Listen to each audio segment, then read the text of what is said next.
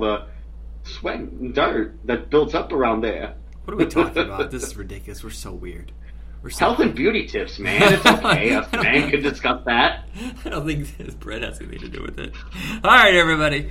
Welcome to the show. This is how we start off by fucking around. Chits and giggle. It is Hit Rewind. Jacob's on the other side with me. Nothing if. I don't know where the fuck I was going with that. Okay, so can I tell you something real quick before we go into this? We're going to be discussing the films of 1984, and since there's so many great movies, it's one of the greatest years ever. It's going to take multiple episodes. We're not going to include the sci-fi, fantasy, and horror. We're going to do that in another spin-off show that we'll be doing next year called Video Night Beyond. This is more of the dramas and comedies and stuff like that. The movies that wouldn't be part of that genre. Before we get into that, though, I do want to say this. I have finally started loading up those Michael and Marvin puppet parodies that I do for my friends on Facebook. I loaded them up to YouTube. I did like 12 of them yesterday. They've just been sitting in my computer. And I got a notice today that someone wanted to cast me in a short film that was like an homage to American Werewolf in London, and he was serious. And I said, no. Are you insane? No. And you want to cast me based on that stupid sketch? Where I know it's you find someone who is actually committed to it. I'm just goofing around. Oh wow, dang! I mean, that's kind of awesome, though. I mean, props to you for that. I guess. But... I mean, I'm an okay actor. I did win the Amy G. Loomis All Around Award back in 1998. That's right. I did lights for one show and I acted in another. I was the second lead, or maybe the third lead, in Lend Me a Tenor. That's right, kids. Cast me now. Send all the money to me today. Wunderbar. So, the world is weird. Both places where we live. Are you covered in smog and smoke and whatever? What do you call it? Is smog and fog? Haze.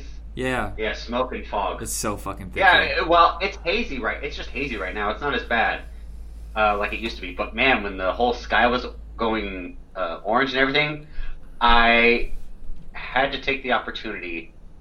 Well, I kind of kept it to myself. I ended up recording it, but I had Vincent Price's monologue from Thriller playing in the background. Oh, okay. I was listening to Red Skies at Night by The Fix over and over. Just that creepy, ominous. It did get red here, though. It got orange, very orange. Did it get red there? Oh, it was orange here. Oh, yeah. But either that or Rooster by Alice in Chains. That was a good one, too. It's such a weird time. So, I mean, yes, we're obviously dating this episode, but whatever. So, other than that, let's get to the fun stuff because the world is pretty fucked up right now. Let's go back to 1984. We usually do 4 movies an episode. This one, there's so many. I'm looking at the list, and it's just madness. I mean, yes. And this isn't even counting the movies that we've already covered over the years on Video Night with Andrew, or, I did 4 action movies with a friend of mine, Rob. It still just leaves me such a goddamn huge list. So we're going to just do 6 this episode instead of 4. Do you want to lead on this one? Because I'll just bounce in and out if you want. You can go ahead and choose the first. Or if you remember. Yeah, I will definitely choose the first. Yeah, that's exactly what I was going to point out. Like, there were so many movies to watch. I was watching as many of them as I could. A couple of them, however, I've watched enough growing up and have memorized so much of it. Yeah. Like, I didn't need to watch 2 of them, yeah. Except Buckaroo Banzai. I didn't get a chance to watch that yet. I only watched bits and pieces as a kid. Right. And that's going to be, that'll be for the other show. That is definitely a sci-fi show. That'll be for Beyond. For sure. Okay, so what I did want to start off with was... This one was a parody of gangster movies, and it starred one of my favorite actors, Michael Keaton, Johnny Dangerously. Every time I think of this movie, I always think of the beginning. Dun dun dun dun dun dun dun dun dun dun dun. Oh, that swing music. I used to have this tape. This is actually one of the very first tapes I ever received. Was Dare to Be Stupid, and the track was thrown on that album. Oh, that's awesome. That's right. Weird Al did the opening song to this. Ain't this alive? I almost forgot. Yeah, I know, dude. That was pretty awesome. Again, just the way it plays out, it starts off with Michael Keaton, busting this kid in his pet shop, about to steal a puppy. And, he's telling him his whole life story, and, of course, kind of breaking the fourth wall, when the wavy part comes up, it's like, this is a little flashback. It happens every time we go back to the past. All right, so let's get back to it. Oh, I love immediately after that they have the year on the screen. The car runs over the year. Yeah, again, just full of so many like memorable gags and lines here and there, especially from Joe Piscopo as the villain. Yeah. You shouldn't have hit me in the balls, Johnny. My sister kicked me in the balls once. You know, I saw this in the theater when I was a kid. This was my dad was working for the newspaper at the time, and every year there was 2 free showings. So, and I believe this is the first one he ever attended, I believe. The first one might have been Karate Kid. I can't remember, but we went to see this. It was a Christmas movie, and went to the theater. The whole family went, and I feel like I saw a different version of this where there was nudity in one scene with Danny DeVito, but I think that might be just my perception because my mom had me close my eyes, so I assumed it was nudity. I've only seen this movie one other time, other than just this week. Yeah, no, that's pretty weird. I mean, there really wasn't any nudity. There was that little story and kind of public service announcement regarding the testicle scene. Oh, right, yeah. The Johnny's trying to get his brother Tommy to go back. I gotta get laid. I'm going crazy. Like, come on, kid. let me show you something. And then he gives that little testicle. Like everybody's balls in that video are swollen up.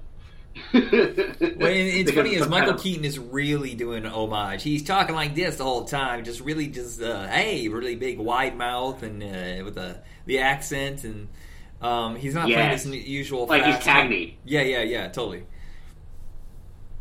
Yeah, of course, yeah, because it was a tribute to the whole gangster movie, and one of the best way to do it is just do like a comical satire of it. Yeah, and heck, even that one part where it's like the Roaring '20s when he's young and he's in the hallway and he's dancing. Next thing you know, he starts breakdancing. Yeah, there's been 3. Yeah, as far as I know, there's been 3 gangster parodies. It was this in '84, Jane Austen's Mafia in 1998 with Jay Moore. And then there was The Godson with Kevin McDonald, Dom DeLuise, and Rodney Dangerfield. And all 3 of them are actually fairly decent. Wow. There's a lot of material to mine from. This one is, of course, the classic version. It's not the Godfather era. It's not Scorsese or Francis Ford Coppola influence. It's influenced by the old Warner Brothers programmers that they had back in the 30s, 40s, like you said with James Cagney. Absolutely, yes. Oh, God, I forget the other guy's name. Edward G. Robinson was a big one, too. Yes, he's the one who came up with the whole C accent, which is what, anybody doing a commercial involving some kind of gangster or something like that, they always do the whole Edward G. Robinson. It's like we don't got any ID. We don't have to show you no ID. See, yeah, stuff like that. Your mugs, and, exactly. And again, yes, just even little bits and pieces here and there, pretty much almost all the problems that he comes across are solved with money. Here, go buy yourself a new hip. Here, go buy yourself this. And he's he's a good gangster. Even with Peter Boyle, yes, they still want to kind of ride the line of being decent citizens. They use that money to help their community, and they don't do like these hard crimes. But then they got this one guy. I can't remember. I don't know who the actor is, but he's kind of muscling in on his turf. And to this day, I swear to God, on a monthly basis, I'll just say like, "You farting arsehole."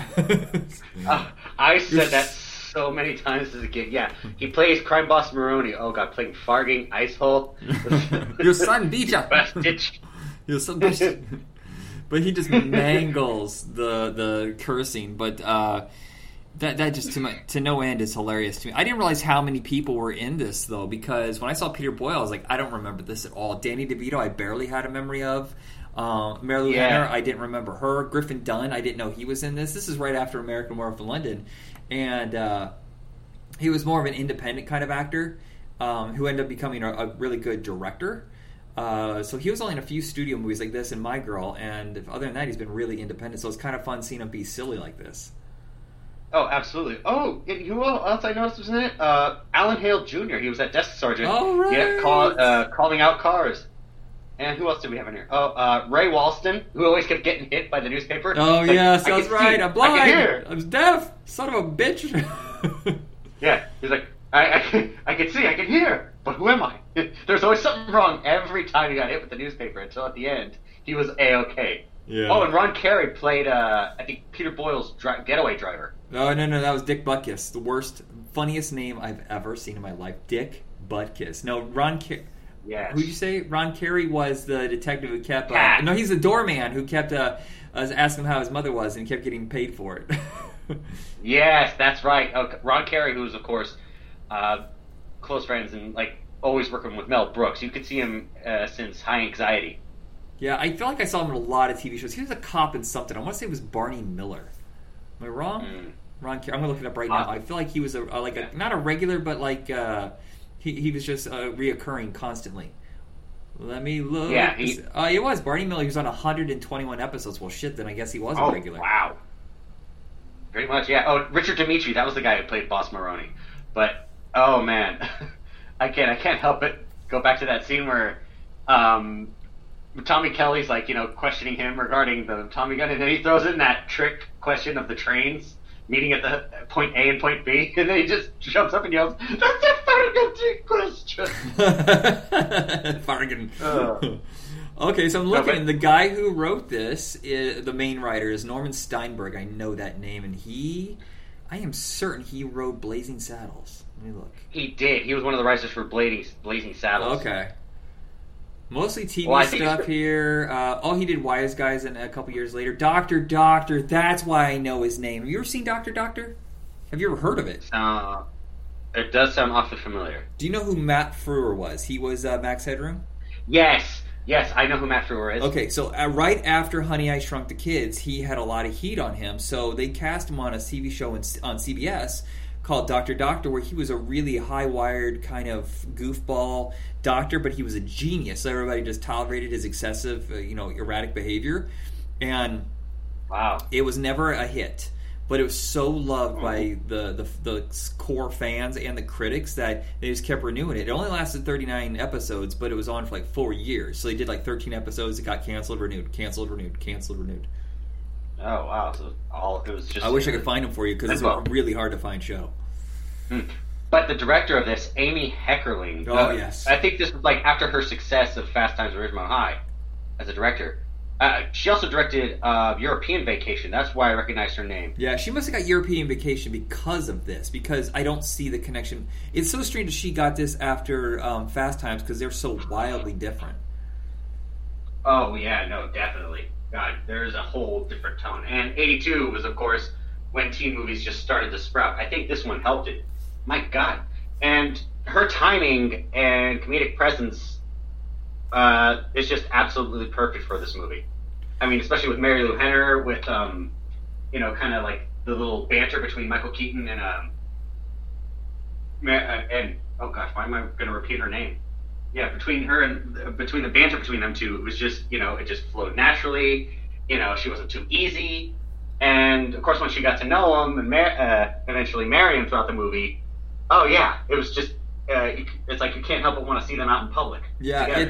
it's I think she's one of those lost movie stars. She was in Taxi, and she kind of had some heat. She did a few movies after this, but then she just disappeared for a while.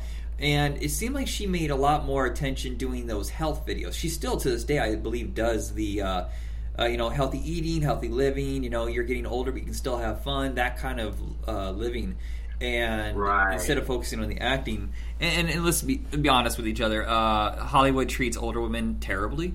It's very rare when they get to treat them nicely into their 40s and 50s. They usually just toss them away. So it's nice to see that she's still around. Yeah. Oh, wow. Yeah, but no, it is. She was in an episode of Party Down, and she was helping older people get... I think it was That's it, yes! Party Down. It was in my head, and I was trying to remember. Was that something I saw on television, like one of those paid commercials, or was that on a TV show? It was Party Down. It was, yeah. It was like a meta version of what she does. So it just played out perfectly. I loved her in that movie with... oh, God, it was Christopher Reeve. Oh, gosh. Michael Caine. The one where he's a writer in their same room. It's like a stage play. What the hell is that called? It's not Sleuth. Death Game. Shit. We're just gonna say here awkwardly. Okay, so let's move on. Not gonna remember. Okay. All right. No. Okay. Next movie. Of course, this was like a big hit, and especially for Eddie Murphy. And this is what I think one of the movies that made him a big star. This and 48 Hours.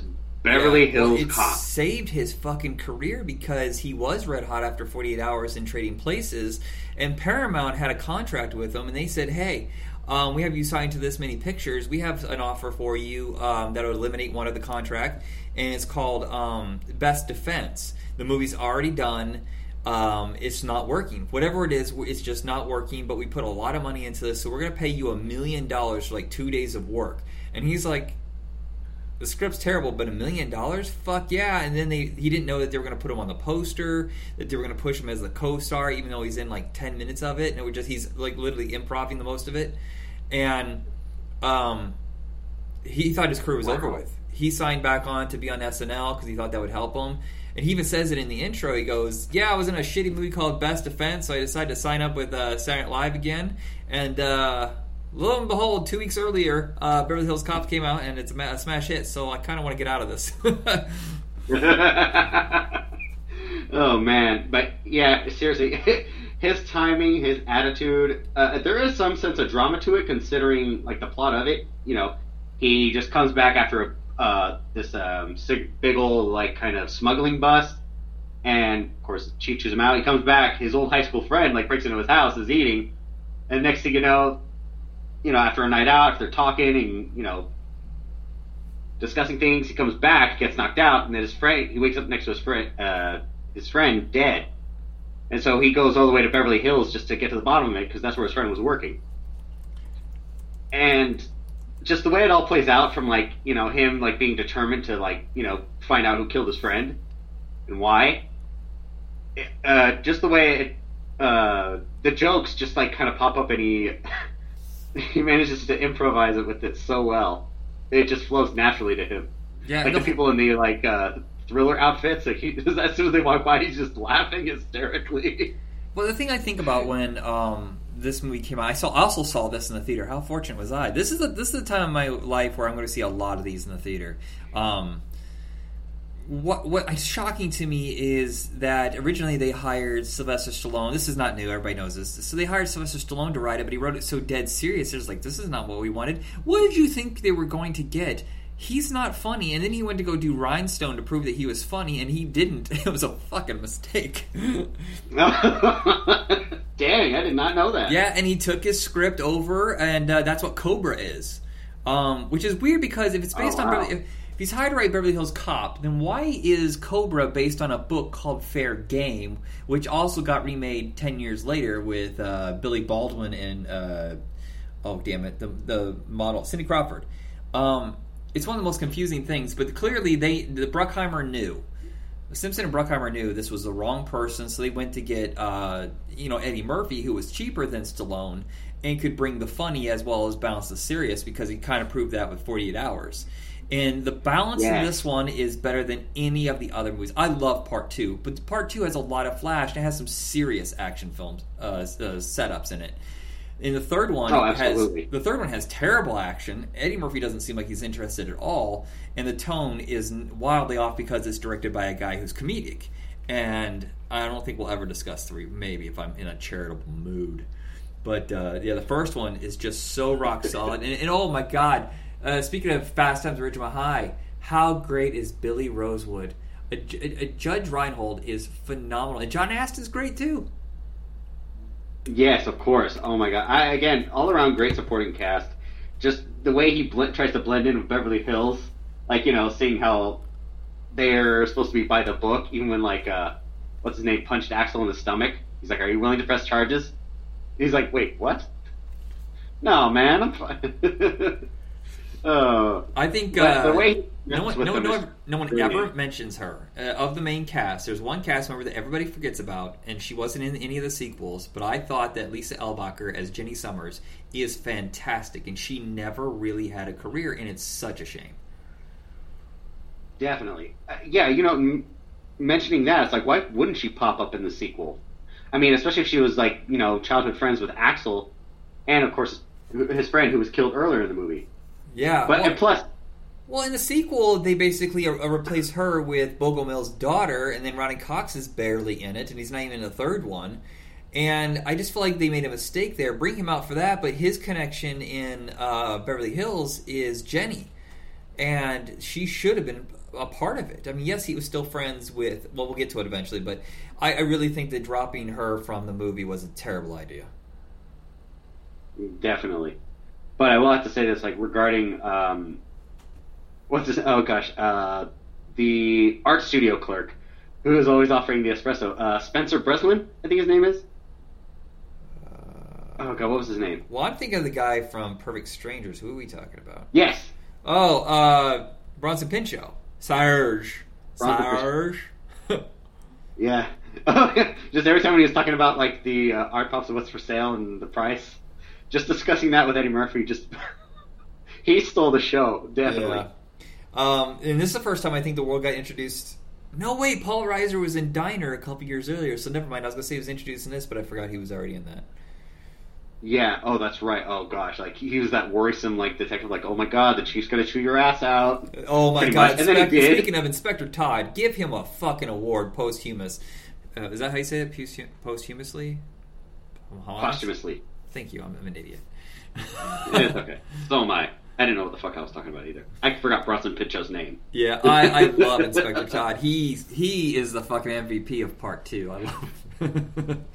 But yeah. It's been the so villains, long since I've seen Part 2. The villains. Yes. Steven Berkoff, Victor Maitland. Every time, that is one of those really memorable names. And then Jonathan Bakes just busting out, becoming like one of the big character actors of the 80s and 90s. Well, hell, he's still a character actor because of Breaking Bad, right?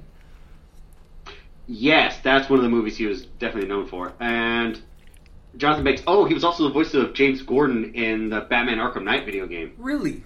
That's cool. Yes. Oh, yeah. Definitely. I know Steven Berkoff because the next year he is the villain in Rambo First Blood Part 2. Oh, wow. Oh, that's right. Well, that's interesting. Okay, hold on a second. I thought he was in Rambo about this. 3. So I mentioned Fair Game earlier. Guess what? He's the villain in Fair Game. Holy shit. Oh, man. That's awesome. Yes. Oh, God. But yeah, this is all around just a great movie, and you can see why it's a classic. Oh, God, I just love when they go to the strip club, because they're following Axel, and Axel's getting them to relax. And just the way he's dancing around, just kind of moving the vibe, messing with them, like, putting a smile on their face. At no point is he a bad cop, though. At no point he proves it, because he's paying attention to what's going on. He stops that robbery, while they're all just like, why are we here? This is so uncomfortable. And I'm not Gerald Ford. Stop it. Exactly. Oh, gosh. I know, there was one scene I liked with Judge Reinhold where he's like, you know, I was just reading something in here about, like, how the digestive system could take, you know, up to so many years to dissolve red meat. He's like, and? He's like, well, you've been eating a lot of red meat lately. Just even little stuff like that. Like, he's concerned for his partner, he seems like a nice guy, but when it comes to, like, you know, the shootout scene at the end, oh, he fucking goes all out. I love when they try to get his ass over the fence and he can't. Oh, man. Yeah, again, okay. Classic physical comedy, because he's the heavier guy. Yeah, this is one of the greatest soundtracks of all time. This is one that we played in our car all the time. Listen to these tracks, and I know them by heart. The Heat Is On by Glenn Frey. Come on, that is all-time classic. Pointer Sisters with a Neutron Dance. Stir It Up by Patti LaBelle. I literally sang that at work like a week ago. I was like, stir it up. Da, da, da, da, da. Yeah. I always thought it was called Hysteria as a kid. Oh, really? New Attitude, of course, was another big hit for her. Don't Get Stopped in Beverly Hills by Shalimar. Why do I know Shalimar? Is that the one that we don't have to take clothes off? Is that the guy? No, that's Jermaine Stewart. Oh, who is Shalimar? I know him for something. Shalimar, I know. There's so many songs they've done, and I should know them. I think we discussed them on, like, the songs of the 70s. Oh, Dancing in the Sheets. I bet you that's it, from Footloose. Mm-hmm, that's it. Okay. But also, Danny Elfman. I think this is the first... No, I'm afraid he was in Fast Times at Ridgemont High. But this is his first solo track, Gratitude. I know that like the back of my fucking hand, too. I didn't even know he sang it because it's so different than Oingo Boingo. Oh, no, yeah. He definitely sets off a different tone when he's not with them. And, of course, Axel F. Fucking great theme song. Oh my god. By Vince DiCola, who did the soundtrack for Rocky IV. No, Harold Faltermeyer did Axel F. He did he did? Yeah, he did the Fletch. He only did a few movies. I know he did this, he did Fletch, and he did Tango and Cash, and I can't remember any others that he did. What else did Vince DiCola do then? I don't know who Vince DiCola is. I think you just made up a name. Did you throw down a Scrabble board and just pick random letters? No, wait, I think he did the Transformers soundtrack. I thought he did this too. I'm wrong. Gary Tundison Far. No, Vince DiCola was the composer for Rocky IV. Oh, okay. Huh. I think it might have been part 3. Hearts on Fire. I always remember that from Rocky IV. Mm-hmm. No, it was quite a motivational song. I mean, there were was. so much motivational songs from part 4. Yes, Beverly Hills Cop is definitely the gem here. This would rule. It came out at Christmas, and it would rule the box office for like the next 6 months. Can you imagine that happening today? 6 months? Yeah. Maybe a year. I don't know, but it seemed like back then the movies were just around forever. When I was a kid, E.T. was in the theaters for a year. Batman 1989 came out in June. It was still in theaters when it hit video in November. I remember this. It was in the dollar theaters. Wow. Well, I mean, of course, that would make sense. I mean, with the video production these days, it's definitely sped up. But yeah. Well, that and social media. Well, there's many reasons. Social media can ruin a movie because they talk about it too much or they give away plot points. Advertising dollars are more than they ever have been before. So they see, hey, we spend the money for a movie that came out in June. It comes out in video in September. We don't have to spend that much more money because it's still fresh in people's minds. Right. I mean, 4 fucking years. 4 fucking years for Gremlins, I think, to come out on video. Good God. I think we waited 5 for E.T. because they used to re-release these movies over and over. That might be it. Beverly Hills Cop might got re-released, and that's what I'm thinking. Because I bet you they did a big boost for spring break. Oh, okay.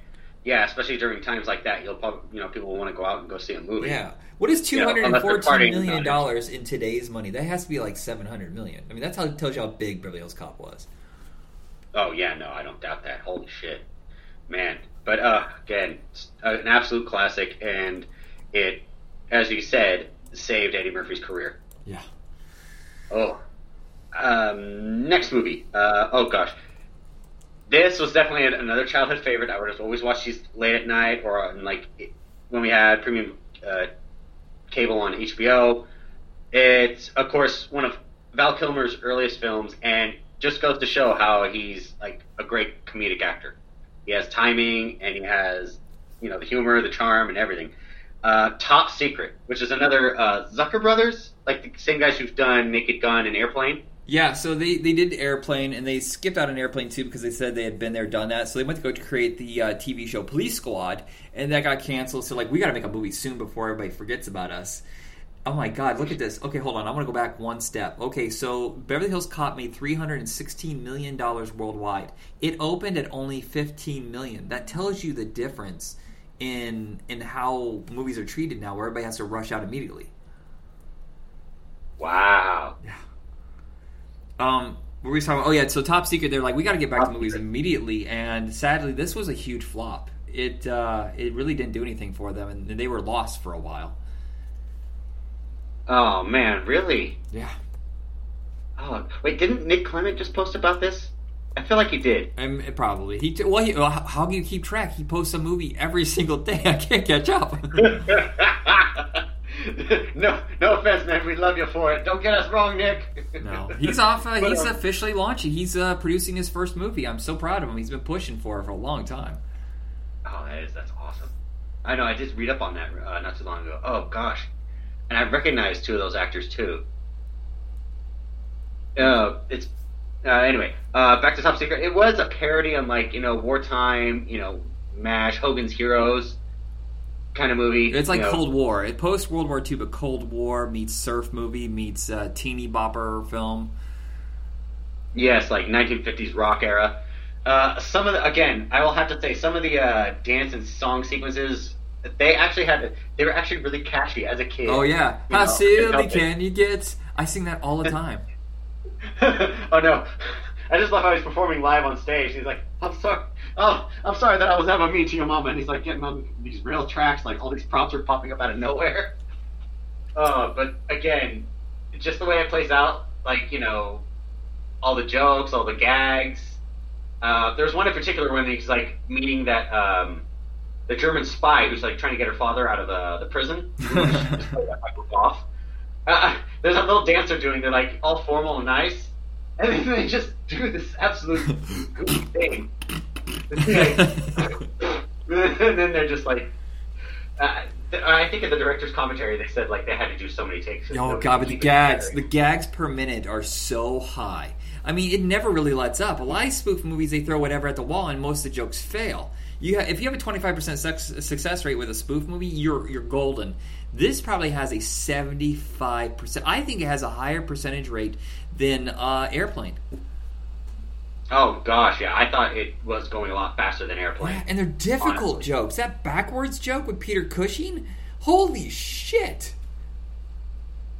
Oh wait, that's right. When they're like going up the pole. Yeah, when they're going backwards, and he has that huge eye. So that's a gag on top of a gag. The underwater fight sequence, which goes on forever, is extremely difficult. Everything in this is so complicated. The when he meets the Resistance.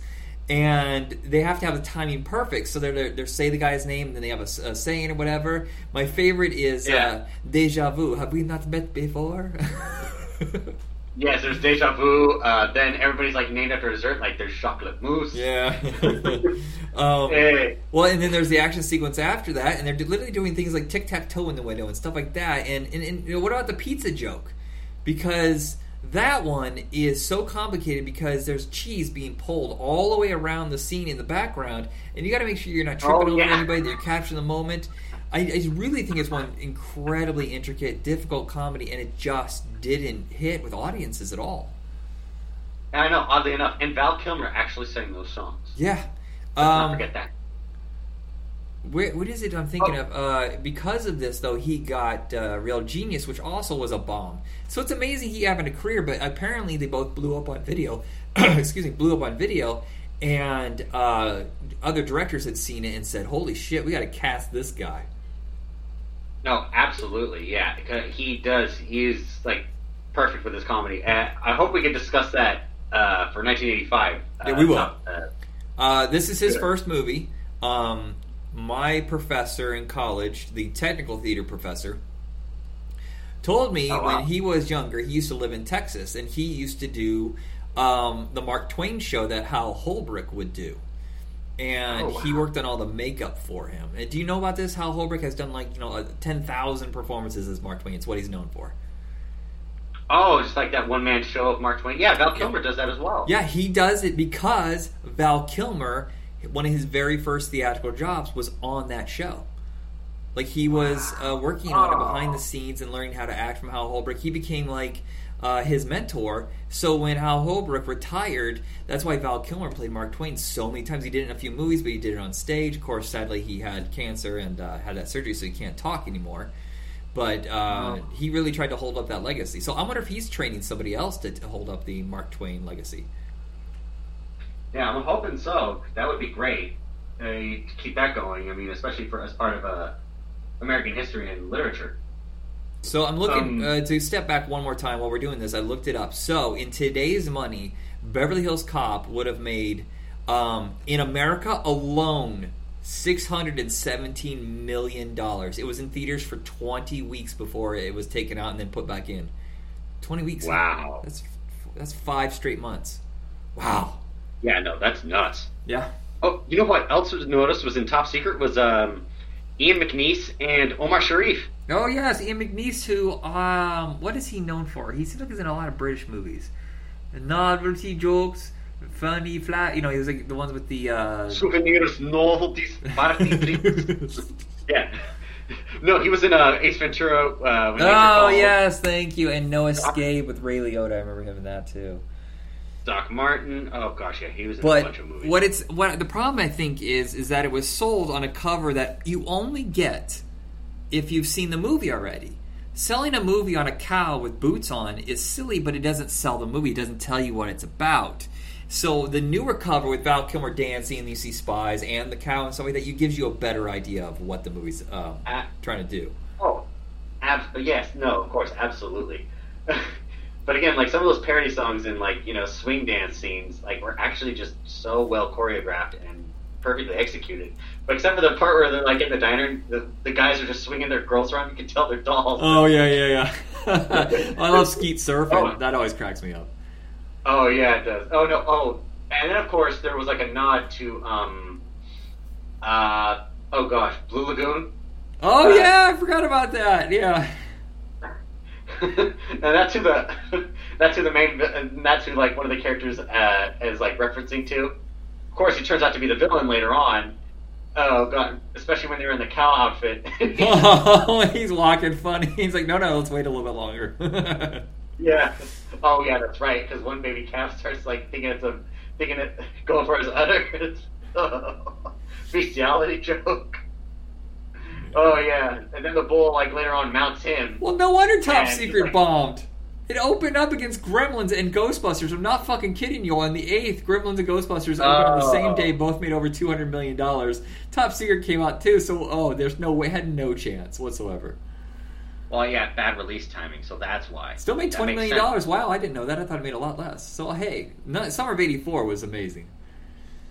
Oh yeah, no, of course. Oh gosh, Ghostbusters. I mean, we have discussed that. I know we've already discussed Yeah, we did that, a whole but, man. Ghostbusters episode. That was actually our very first episode of Hit Rewind. Yes, and of course, nod to Ghostbusters, even though it's not on this list. Yeah. We discussed it before. We love you. My Don't feel favorite gag. neglected. My all-time favorite gag in Top Secret is so simple but so silly. It's at the end when they're marching him away like Nazis and their boots go flying. It's so absurd, and I cannot stop laughing about it. Oh, I know. Yeah, it's just the way they lift their legs so high. It's ridiculous. Yeah, they go so high, the boots just go... And they just keep going. They take no notice of it. They just keep going. Yeah, overall, I felt like it did have a good. Oh gosh, even that last little joke. Goodbye, chocolate mousse. Saying goodbye to all the resistance members and saying goodbye, scarecrow. Yeah, it's a classic, Yeah. and it should have been bigger. But here's one that it became a cult classic. It did okay in theaters. And it took, I think it's a very particular audience that gets into it. And as I've gotten older, I enjoy it more. Andrew, my co-host of Video Night, is really, really into this movie. And he likes to tell me plate of shrimp whenever something works out as a coincidence. And I never knew what it meant until I watched this again. I somehow forgot. Repo Man is truly unique. There's nothing like it on Earth. And it's produced by a musician who's like nobody else on Earth. Michael Nesmith of the Monkees. Wow. Yeah. Holy crap! This had to have been an acid trip. I felt like I was kind of watching a toned down trauma film. Somewhat. It was just kind of random. It was out there. You know, the heavy punk element. I mean, even the rest of it was pretty funny. Well, I think And then Harry the Dean whole- Stanton is fucking hilarious, but in such a Oh, God, dry, yes. weird way. Oh, absolutely. No, I mean, just to repossess this one particular car. There was just so much. Well, we Okay, have. there's Well, just so much going on. it's one of these things where it's more slice of life, where they show this kid and he's lost and he's angry. He doesn't know what to do with his life, and he ends up quitting his job. And just coincidence, something happens. He ends up helping Harry Dean Stanton get a car, and it changes his life. He learns to be more of a grown up, be more responsible, a focus, and he's with a whole new group of people who, for better or worse, do treat him in a respectful way, but different. It's not like they bust his balls a little bit, but he earns their respect, and it's a whole new team of misfits, and I absolutely love it. I love the scenes with Terry Walters. I think it's his name. He played Bob in Batman. Tracy Walter, yes. Tracy Walter. The two of them have like these weird side moments where he's spouting philosophy of the world, and he's not really part of the team. He's just like the guy who gets rid of all the shit. And he fascinates me. His character's so strange. Oh, absolutely. I know. Like, I think he's the one that in the end of the movie he takes off with him in the car, which is like this freaking alien vehicle. I'm like, what? Yeah, it's a sci-fi movie, but kind of. Mostly it's a slice of life comedy with some dark edge to it, because it's a whole punk world thing and on the edge of crime, but. There's this whole subplot running through the movie of this weirdo guy who's trying to transport a car, who's being hunted by FBI people, and that keeps getting more and more into the movie, and by the last third or whatever, that becomes the main plot, and that's really fascinating and weird that there's an alien from Area 51 in the back of this car. Oh yes, that's right. And like one of the punks opens up the trunk to see what it is, he gets vaporized, and the other two just go on like nothing happened. Oh man, it was just Yeah, it's not much to say about it because it's like one of those personal discoveries, but I miss Emilio Estevez. I was watching Judgment Night yesterday, and I'm just like, he was a force to be reckoned with. And if you look at his early roles and you look at Charlie Sheen's early roles, you would have expected Emilio to be the one who fell apart, not Charlie. But gosh, yeah, absolutely. But I mean, Emilio does still show up in movies, but it's only the ones that he directs, and he only does like 2 a decade.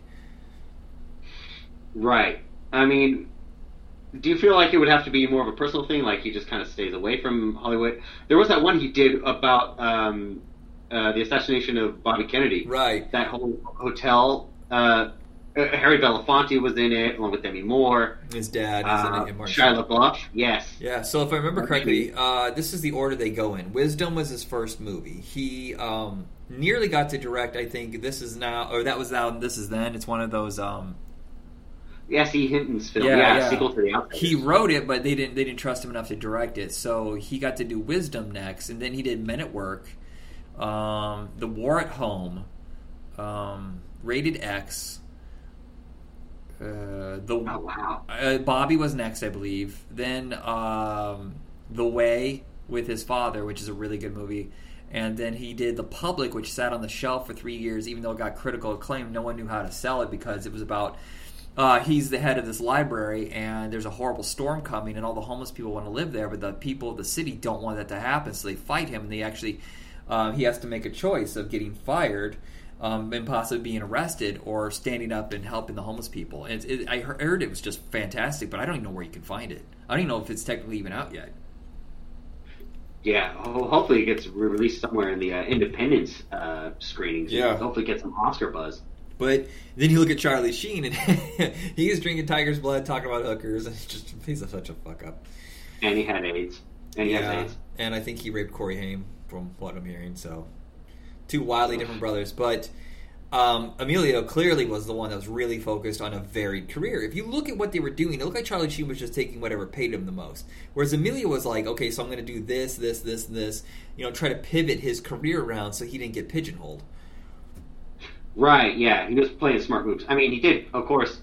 Mighty Ducks definitely helped him for sure. Oh, which is, all of them are on Disney Plus now. Right. Well, Mighty Ducks was the sole hit in that time period for him. That carried him, those 2.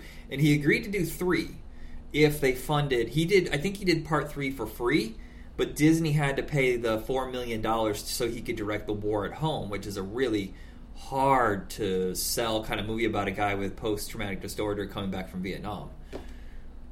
Oh, wow. Yeah, no, definitely, indeed.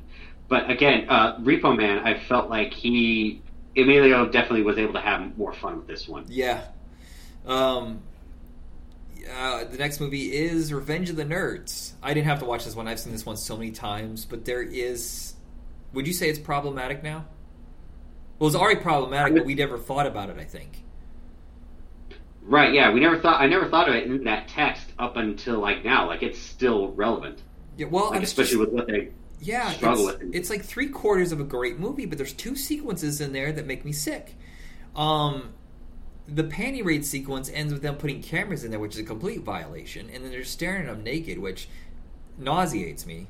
And the second is the fact that Lewis, he basically rapes her. He doesn't tell her. Yeah, they sell it as, oh, I didn't know nerds were such great lovers. And I'm like, hold on a second. You just had sex with somebody you didn't know you were having sex with. You thought you were having sex with Stan. So that's a fucked up moment. And that really holds me back from holding this up as a classic because there's so much great about this movie. Right. Oh, no. Honestly, as far as the thing goes, I mean, it looked like she was at a breaking point with Gabe anyway because he was focused on other stuff and not her. I mean, and plus it was a product of its time. Yes, that's the thing. You have to just place it in the 80s. Considering most sex comedies in the 80s, this one is one of the more tasteful, well done. It's so funny is this was a tax write-off for Fox. They assumed they assumed their whole slate of movies in 1984 were going to be huge. And so they said this is what most studios do. They make 2 lower budget movies they don't think are going to go anywhere. They do it on purpose so they can use them as tax write-offs in case they have a bunch of hits. So they had a big budget for Revenge of the Nerds. Most of these teen comedies did not have a big budget. For 84, $6 million is a lot of money for a no-name. I mean, Robert Carradine's the only person that was in anything before this, but he wasn't a star. Oh, that's right. No, I mean, because he was in John Wayne films when he was younger. Yeah, so as far as and Anthony Edwards hadn't broken out yet, and Curtis Armstrong, of course, had just been in, I think, as a side character in Risky Business. So we're talking about a bunch of nobodies, but where they put the money in was the music score, and which is amazing. God, such great songs. Absolutely. And just the actual filming, the film quality, the locations they use are much better than most of these teen movies. Oh yeah, no, definitely, and of course, like, just the theme of the film itself, like overcoming adversity and discrimination. I can't even with them like going to the Tri-Lambs was like kind of a like pretty much opening kind of thing. Like, you know, this was like the kind of stuff that people of color have had to deal with like their entire lives. Yeah. And it's about being brave. They really have a strong message. Well, Anthony Edwards is the heart of this. I really don't think Lewis... Absolutely. Gilbert is who we are. Lewis is kind of like that weird side character, that friend that you have that you kind of appreciate his boldness. And I think that's what hurts. When the going got tough... Yeah, but thank God in the second movie is they took the elements of Gilbert that worked and added them to Lewis, since Gilbert was only in a small part of it. So I think part 2, which we'll get to, is way better than the first one because they pull back from all that grossness. Right. Oh yeah, no, thinking about it, damn. Well, of course, like, again, it being the 80s and like especially the whole college culture, Jesus. Yeah, well, it's not much better. I went to college in the 90s. Hold on a second. Have we discussed this ever? Did you go to college? I went to Santa Rosa Junior College for a couple years. Oh, okay. So did they have fraternities and stuff like that, or is it more progressive? I felt like it was more progressive. I wasn't aware of any fraternities and stuff like that. We had so many fraternities and they're fucking stupid. It was I don't understand. Community college. Yeah, I don't understand. Well, I was in a community college too. Vincennes is a community college, but we had all these fraternities, so it was like a borderline real college. And I gotta tell you, I fucking hated all those assholes. And it's just like their stupid hazing and the rules and the hatred of nerds and this weird brainwashing. We'll be successful. We stick together. I'm like, oh, you guys are all gonna be Republicans. God damn you all. Great. Yeah, and they treated people like shit. And so I see a lot of what I had to deal with in this movie. I mean, we got called nerds and faggots, and I'm only saying that word in the context of me being tortured. Okay, I'm not embracing that word at all. But, you know, and just like, I remember just getting mocked all the time because me and my friends were nerds, and we were there to have fun. And it's just every time we tried to do something cool, some shithead frat boy would ruin it for us. I hated it. Don't they always? Yeah, it was better than in high school, though, where I got the snot beat out of me. No one ever actually hit me. Right. Okay. Oh. No, it is terrible to endure. It's like, God, why would I want to go to school? I don't want to be around that environment. Yeah. Especially out in the Midwest. Ugh. But anyway, back to the film. Yeah, this definitely was them, like, finding their bravery and overcoming and beating them at their own game. Yeah. Somewhat, except for the more physical stuff. Of course. Well, no. Hold on. Lamar? Oh, that. Okay, so Lamar is a difficult character. Yes, it's still 1984. He is very fey, but he is the most outgoing, bravest, and frankly, yes, they modify it for him athletically, but he's the athletic one. I love Lamar. He is such a fucking great character, and I think a lot of it has to do with Larry B. Scott. If Larry B. Scott hadn't played him the way he did, like embracing how strong he was, I think the character might have sucked. Right. And of course, I just love the javelin throw, where he's like, well, Worms is like a master in aerodynamics, so he designed the javelin to go with his limp versus throwing style.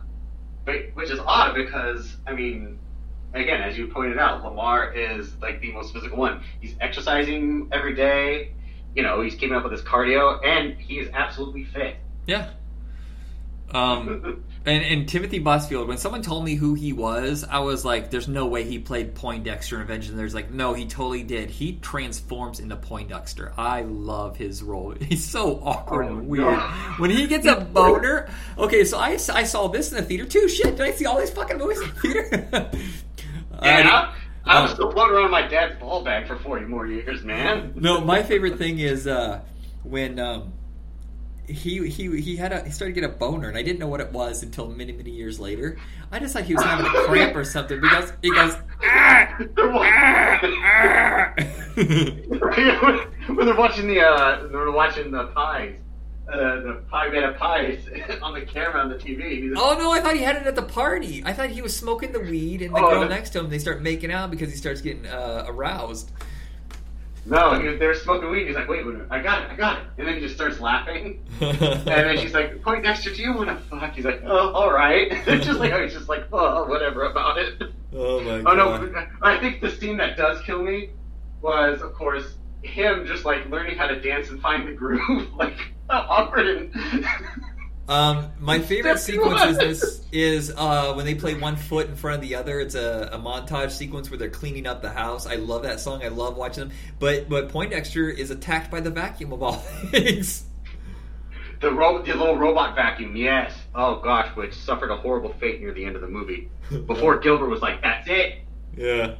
But is it when he's like, Stan Gable's one of the great 80s villains, but thank God he only did it like once in the 80s. They moved on. He wasn't like Johnny from William Zabka. You know, he had to play a villain through most of the 80s. But when Ted McGinley pulls up in front of their house and looks at him, and then Booger is, why do they call you Booger? I have no idea. He's picking his nose. I love when he just goes, what are you looking at, nerd? He's like, yes, that's the line I was going to say. Say it. I thought it was my mother's douchebag, but that's back in Ohio. Oh man, okay, Chris Armstrong, I absolutely love him. I mean, he's definitely the one who is like more what's the word, culturally aware, but he's a big perv. Yeah, can't deny that. Well, and the second one is when he really kids his comeuppance because he is a perv, but he gets slapped around a lot. Yes. Oh my god! And then there's Ogre, a classic. Donald Gibb. God. I can't believe who Donald Gibb's sister is. Donald Gibb's sister, I'm almost certain, is Cynthia Gibb. I gotta make sure of this before I say this out loud. You already said it out loud, man. I did. Fuck. You weren't thinking. I'm so sure his sister was Cynthia Gibb, who was in Death Warrant and a bunch of 80s teen movies. Well, we mostly know him from the Nerds movie, but also Bloodsport, where he apparently has no fighting skill except like punching people just in the face. That's it.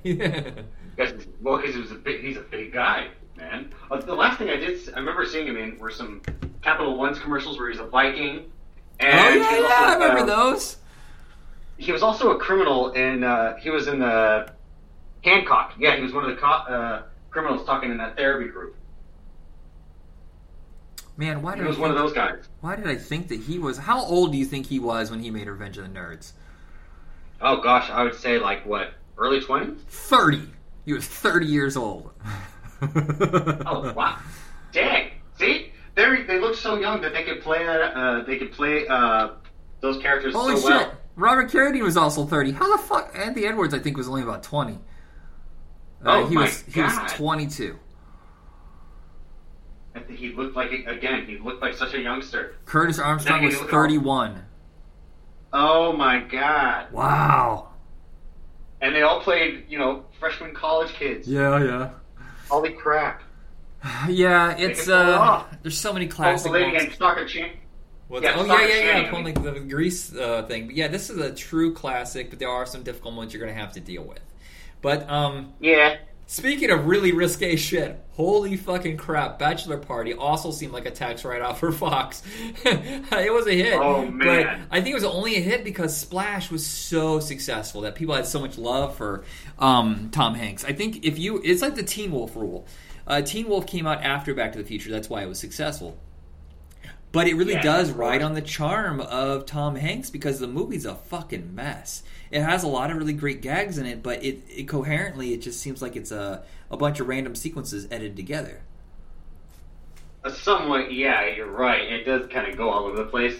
But it's ultimately about this crazy, insane bachelor party that, his friends are trying to throw for him before he gets married to Tawny Katane, who actually can somewhat hold her own in this movie a little bit. She's not a terrible actress. It's just she apparently is very, from what I'm hearing, she's very Crazy. volatile and difficult to work with. Yeah, she's been arrested numerous times for beating people up drunkenly. And I'm like, oh my god, it's like you put the, you put Whitesnake to shame in their party moods, man. Oh my god, Oingo Boingo did the song for this too. Jesus, Oingo Boingo's Who do you want to be everywhere in the today? 80s. Huh? Yeah, they did. Who do you want to be today? Who do you want to be? There's 3 of their songs. 3. Oh wow. They did the song I didn't Bachelor realize Party, Something Isn't Right, and Who Do You Want to Be Today? Yeah. And of course, you know who I just loved immensely as a great supporting cast in this was Adrian Zmed. I absolutely loved him in this movie. This is one of my favorite. I mean, I first knew of him from Grease 2, Yeah. but then seeing him in this, I'm like, okay, this is my favorite role of his. Yeah, I knew him Like, from TJ Hooker. comedic. Of course, I didn't watch TJ Hooker. Sadly, I was a bunch of tot, and I There's watched this late night comedy. If they haven't made a porn parody of TJ Hooker called BJ Hooker, I'm going to be very disappointed. I don't know. I'd be just like, shit. Why haven't they done that now? Damn, I'd be surprised if they didn't.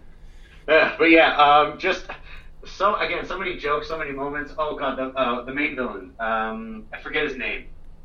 Oh, he's the bad guy from Real Genius, which was also written by... so Neil Israel is the director of this. He co-wrote Real Genius, and yeah, he's the villain in that. I can't remember his name in that, but he's the one with the weird braces. You know, he talks really funny. And just... Kent. Kent, thank you. God is very ashamed of you, Kent. We can see what you do. With a very naughty boy. But yeah, I forget his name in this one. Not Teddy, is it? I have to look it up. But I'm just thinking about, like, he was only in a few movies, and he was always so sleazy, annoying.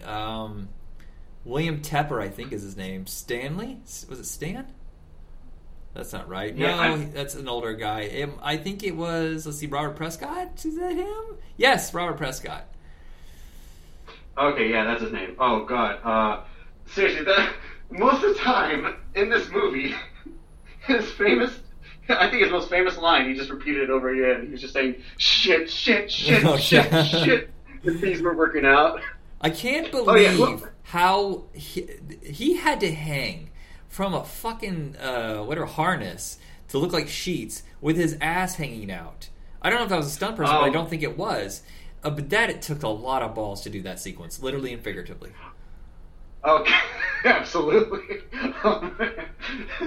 Or just like when he like falls down, is like that couple's about to kiss, and then they end up kissing his ass.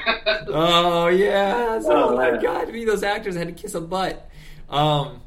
But I want to say there's an MVP of this too. Is Wendy Jo Sperber, who we know from tons of movies. She was in Bosom Buddies, and she was in 1941. She's the one who yelled And "Stretch!" Back to the Future. Back to the Future. I love Wendy Jo Sperber. She's so funny in this, and I just sadly she died somewhat young, and she never really got a big shot in the 90s. But Yeah, she no. just sells this one. She's so fun, and her and her husband are so ridiculous together. Oh yeah. Oh my god. I just love how like she's all like kind of like hesitant and like as far as like getting revenge on the bachelor party when the hookers that were ordered for Tom Hanks' party end up at Tawny Kitane's. And Holy they shit, end up that going out sequence. to- Oh my god. They bring out the double-sided dildo. I'm like, oh my god. Oh yeah, no. No, but then they end up going to Chippendales, and then like she gets pulled onto the stage with the dancer, and then she starts getting into it and getting all like ravenous and The hot dog, all over him. the hot dog switcheroo, I remember that forever. Nick the Dick. Oh boy. What other thing? Who else is that? Oh, this is Michael Dudikoff, who is known for straight up action movies like American Ninja. And he's really wacky and silly in this, and it's so strange seeing him like this because he's so stoic in all the action movies after this. Oh god, yes, precisely. In this one, he's just like absolutely ridiculous.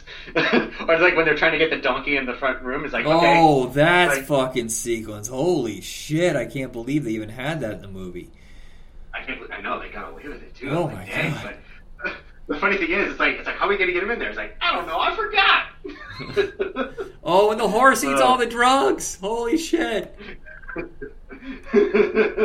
Look, there's a part of me. There's a part of me that when there's a transphobic sequence, if you want to call it that, where the nerdy little guy sleeps with this woman and then finds out later it's a man. Look, you could call it transphobic. I'm not sure what, but Here's the thing: is you found out you were sleeping with somebody you didn't want to sleep with. I think that would make anybody nauseous, man or woman. So I think that's a big part of it. I don't want to say that it's hard. Plus, it's the '80s. It was just it was the '80s, and it was a situational kind of thing. Yeah. I just like he just like rips off his shirt and just lets out that yell of his. But yeah, just the way it all played out to like going from bachelor party, being busted up by the cops because of all the noise complaints, to going to the movie, that fight scene. Oh, that was so much fun. Oh yeah, I know. That was definitely one of the more fun moments. there is one character that I fucking hated in this, and I wish they erased him. He wasn't even important. Was the guy who screams and slams beers against his head, played by Barry Diamond. I thought his character was useless. Who was funny though, who should have had more time. And I'm trying to find his name here, but he's the one who was suicidal, that was falling apart. Was it Brad? Was Brad the one? Brad Mullen, yeah. That's Brad Peckerhead. It's like, some of those moments though where he's like watching the family movie and then later on in the bus as they're trying to save Tom Hanks' fiance from the villain, he starts pining and crying, I killed him! When you did that, the microphone spiked. When people listen to this episode, that's where it goes. There's feedback and so. Oh man. Yeah, the double whammy though. If it hadn't been for Splash and Bachelor Party, I really don't know what would have happened to Tom Hanks, because the next year it was not successful for him because The Man with One Red Shoe bombed and it was really boring, and Volunteers was noble in its effort, but it's boring as well. And the fact that Splash and Bachelor Party made so much money, it helped him carry into 1986, which I cannot wait to talk about. Nothing in Common and The Money Pit, which are two of his finest films of this era, back when he was silly. Oh yes, of course. And now Bachelor Party, just goes to show he can do. He can do like no holds barred, like really raunchy comedy. Yeah, he's so charming. Everything he does is so sweet and weird, and there's never any harm in what he's doing. So some of the jokes can go like pretty much to the edge, but he's so nice that he brings it back. It's like a cushion for the blow. Absolutely. Oh, just like when like near the beginning of the movie when he's getting his blood drawn by his brother, and then he goes and meets his sister-in-law, and she's of course just she just checked someone's prostate. And he's like trying not to have her touch him. Yeah. He's like, I've got to go and get the hookers.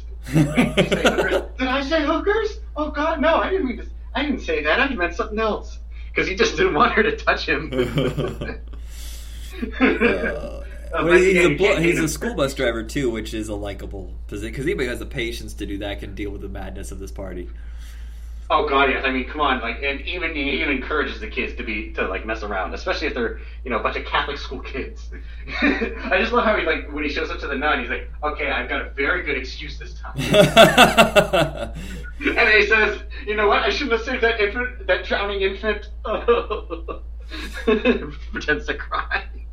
He flirts with the nun a little bit. So on the next episode, obviously, we're going to have another Tom Hanks movie, Splash. We have Police Academy. We have so many great movies. We're going to dip into something beyond comedies. So we're going to be discussing like Flashpoint and Tank. So the next episode is going to be a lot of fun. We're going to mix up the genres, and I don't know if we'll be able to finish it in 2. It'll probably be 3 episodes. So this is an epic journey for us. Jacob, thank you so much. I put you through a lot, and I appreciate everything.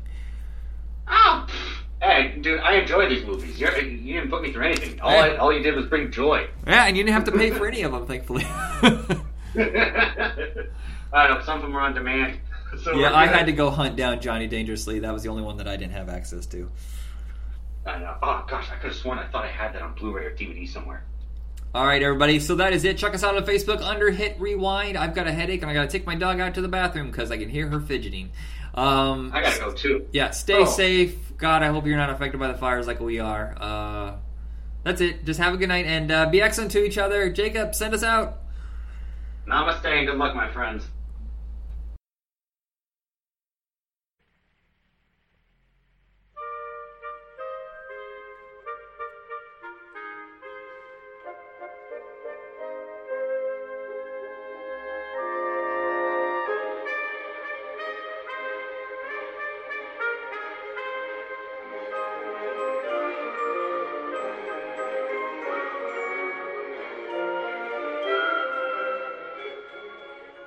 everybody. Welcome to Back in Tunes. This episode we'll be discussing Sonic the Hedgehog animated cartoon and Donkey Kong Country. I'm your host, Michael, and my co-host, as always, what's up, Jacob? Hey, what's going on, everybody? Okay, everybody, so, last summer we kind of discussed a handful of video game cartoons, but obviously we realized, we're going on like our 6th episode now of discussing this. We should probably pause for a while, so... we're doing Sonic now in honor of his 25th anniversary, and Donkey Kong Country just because it's another video game cartoon we can add on to this. There's no real special reason. True. Plus, we already talked about his dad Donkey Kong, the old Donkey Kong from like the 80s. Right. Well, in Donkey Kong Jr., which was part of Saturday Supercade, which we discussed last summer. But I figured, hey, let's throw this in. Earthworm Jim will be another one we discuss later. I have that special saved for someone else. Sorry, Jacob. Oh, it's okay. And I can live. What else we have? We have a Double Dragon cartoon. There was a Mutant Football League cartoon. Wing Commander. I feel like there's a yes. There's also let's see. We talked about Q*bert. We already talked about Captain N. We also talked about. I don't know. Crash Bandicoot never had a cartoon. I think he had a special, and of course there's the Battletoads special, which has become legendary for us because we couldn't. Kirby. There is Kirby. I was thinking about doing this one for Sonic, but I watched Kirby and I thought it was painful. Have you ever seen it? Yes, I used to watch it. It was so cutesy wootsy because you were of the right age when that came out. I was not. I was like, oh fuck this. Oh God, no! I don't blame you. I mean, it was kind of cool because it was part of that huge Fox Cube block thingy with Ultimate Muscle and all that shit. Yeah, I never played the games. Did you ever play Kirby? Yes, I did. I even hacked it on an emulator in my phone. It's pretty entertaining, and he was also fun to play as in Smash because you could absorb everybody's powers and use them. Yeah. Speaking of retro games, we were talking about this last summer during the video game marathon episodes that we did, was Pixels. We thought Pixels was going to be a massive hit. And it turned out to be only okay at the box office. I think it cleared well overseas. But I actually watched it. Did you watch it yet? No, I'm not sure I should. I feel like it should be treated like the Ark of the Covenant. Just close your eyes and wait till it's over. Okay, so you don't care. So I'm going to tell you something real quick.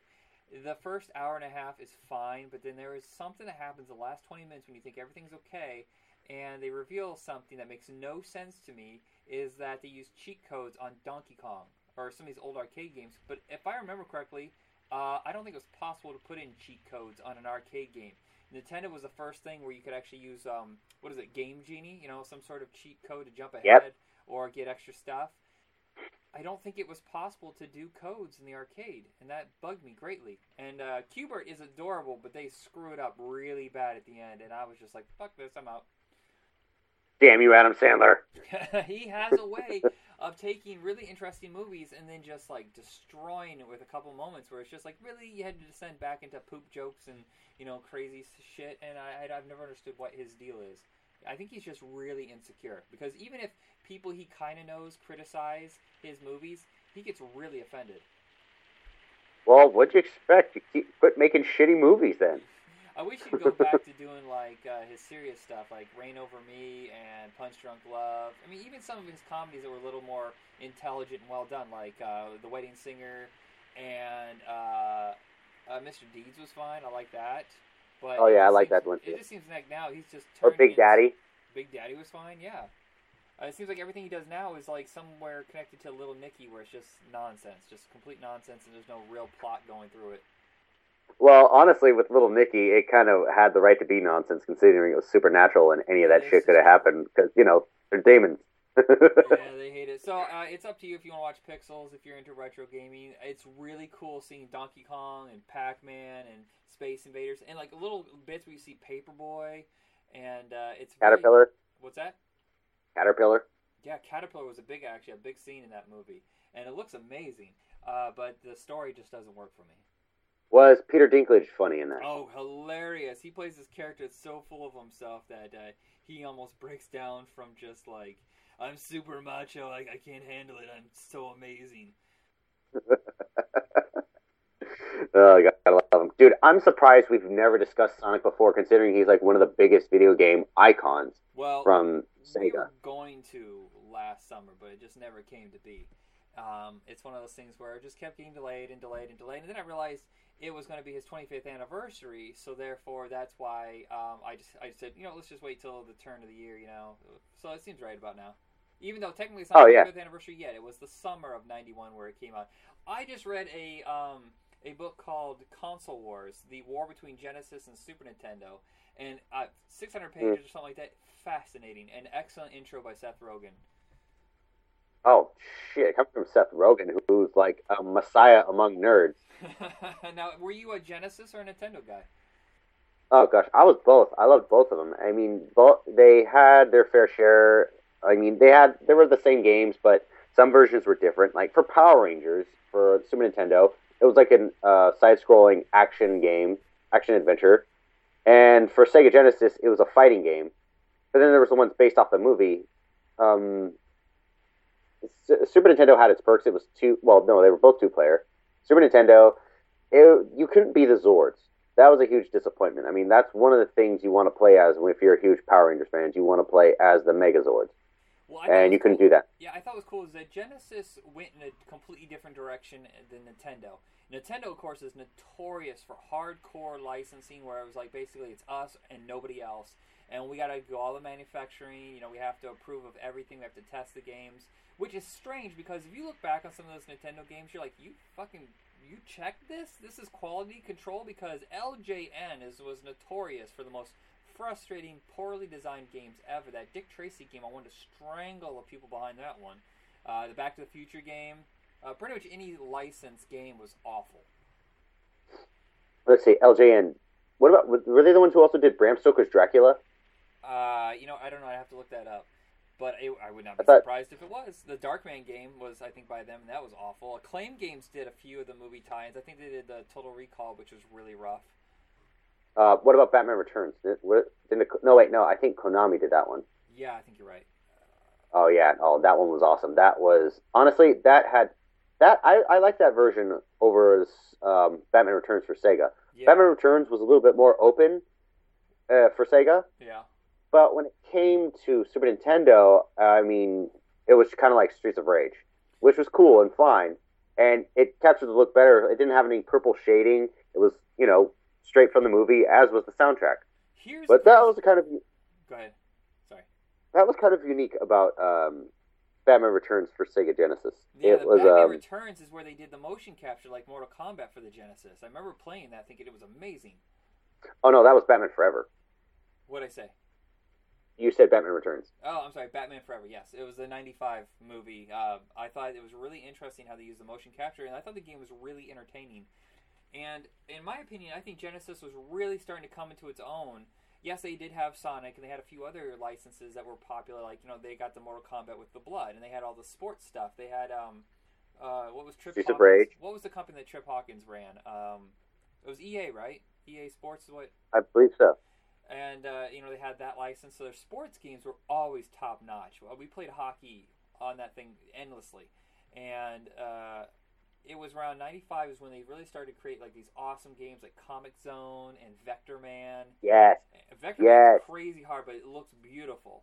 It had the arcade style where each level was like almost Donkey Kong level of difficulty. So for that, I would say the Genesis was my play of choice once I hit like college. But I did play the Nintendo a lot because the Nintendo games themselves, the ones that they would design, were fantastic. But it was the licensed ones that they would get from other people that were always kind of rough. True. And of course, Sonic was like their biggest franchise name. He's pretty much the, what's the word I'm looking for? Mascot. Yeah. He was the mascot for Sega. Anything Sega. And he got so huge that, they ended up just creating the cartoon series in '93. Yeah, and Jaleel White was the voice of both of them. There was The Adventures of Sonic, and I think it was just, the Sonic I can't remember the name of the other Sonic cartoon. But Sonic the Hedgehog. Was it just called Sonic the Hedgehog? Okay. Jaleel White, of course, from Family Matters is Urkel. Did I do that? He was a phenomenon at that time. Did you ever actually see his first appearance on Family Matters? I believe so, yeah. Maybe. Yeah, he was just supposed to be a one-off. He was supposed to play his character in one episode, and they brought him back again and again and again until the point where he was a regular. And then, like, the last 3 seasons, it's basically just him and Reginald Vell Johnson running the show. I bet you the kids that were supposed to be the stars of the show were pissed. Pretty much, yeah. It's like, wait, what? Who's taking over now? Yep, it's all about Urkel. They might as well have just called it Urkel. Yeah. And Sonic was supposed to replace Alex Kidd as their mascot. Alex Kidd was always kind of a crappy. Some of these companies, they would get these mascots that they were forcing them to be mascots. They were not working. Like, what was it, Bonk? Bonk's Adventure for the TurboGrafx 16. Clearly, he was not good enough to be their mascot. And I can't remember. Sonic was supposed to be a different name. It was something ridiculous. I just finished reading the book, so I can't believe I don't remember what it was.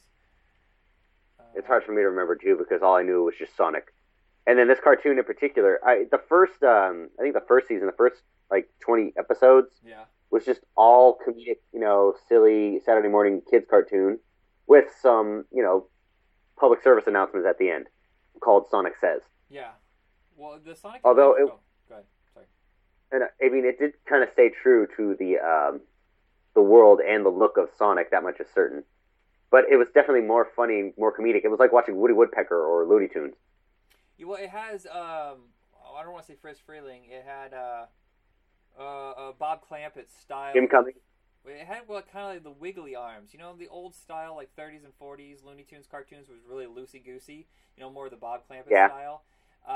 That's what the Sonic, I believe, the weekly, the syndicated series had that look, and then it would progress. And I just watched Sonic X, I believe the 3rd series, is much more anime style, and I didn't care for it as much. Right. Actually, no. I think there was Sonic, The Adventures of Sonic. Then there was Sonic the Hedgehog, which had like a more darker, kind of a more serious tone, where the world's kind of been ruled by Robotnik, and Sonic's helping these freedom fighters, which I think stayed along the line of the plot of the original game. And no. Then there was Sonic Underground after that.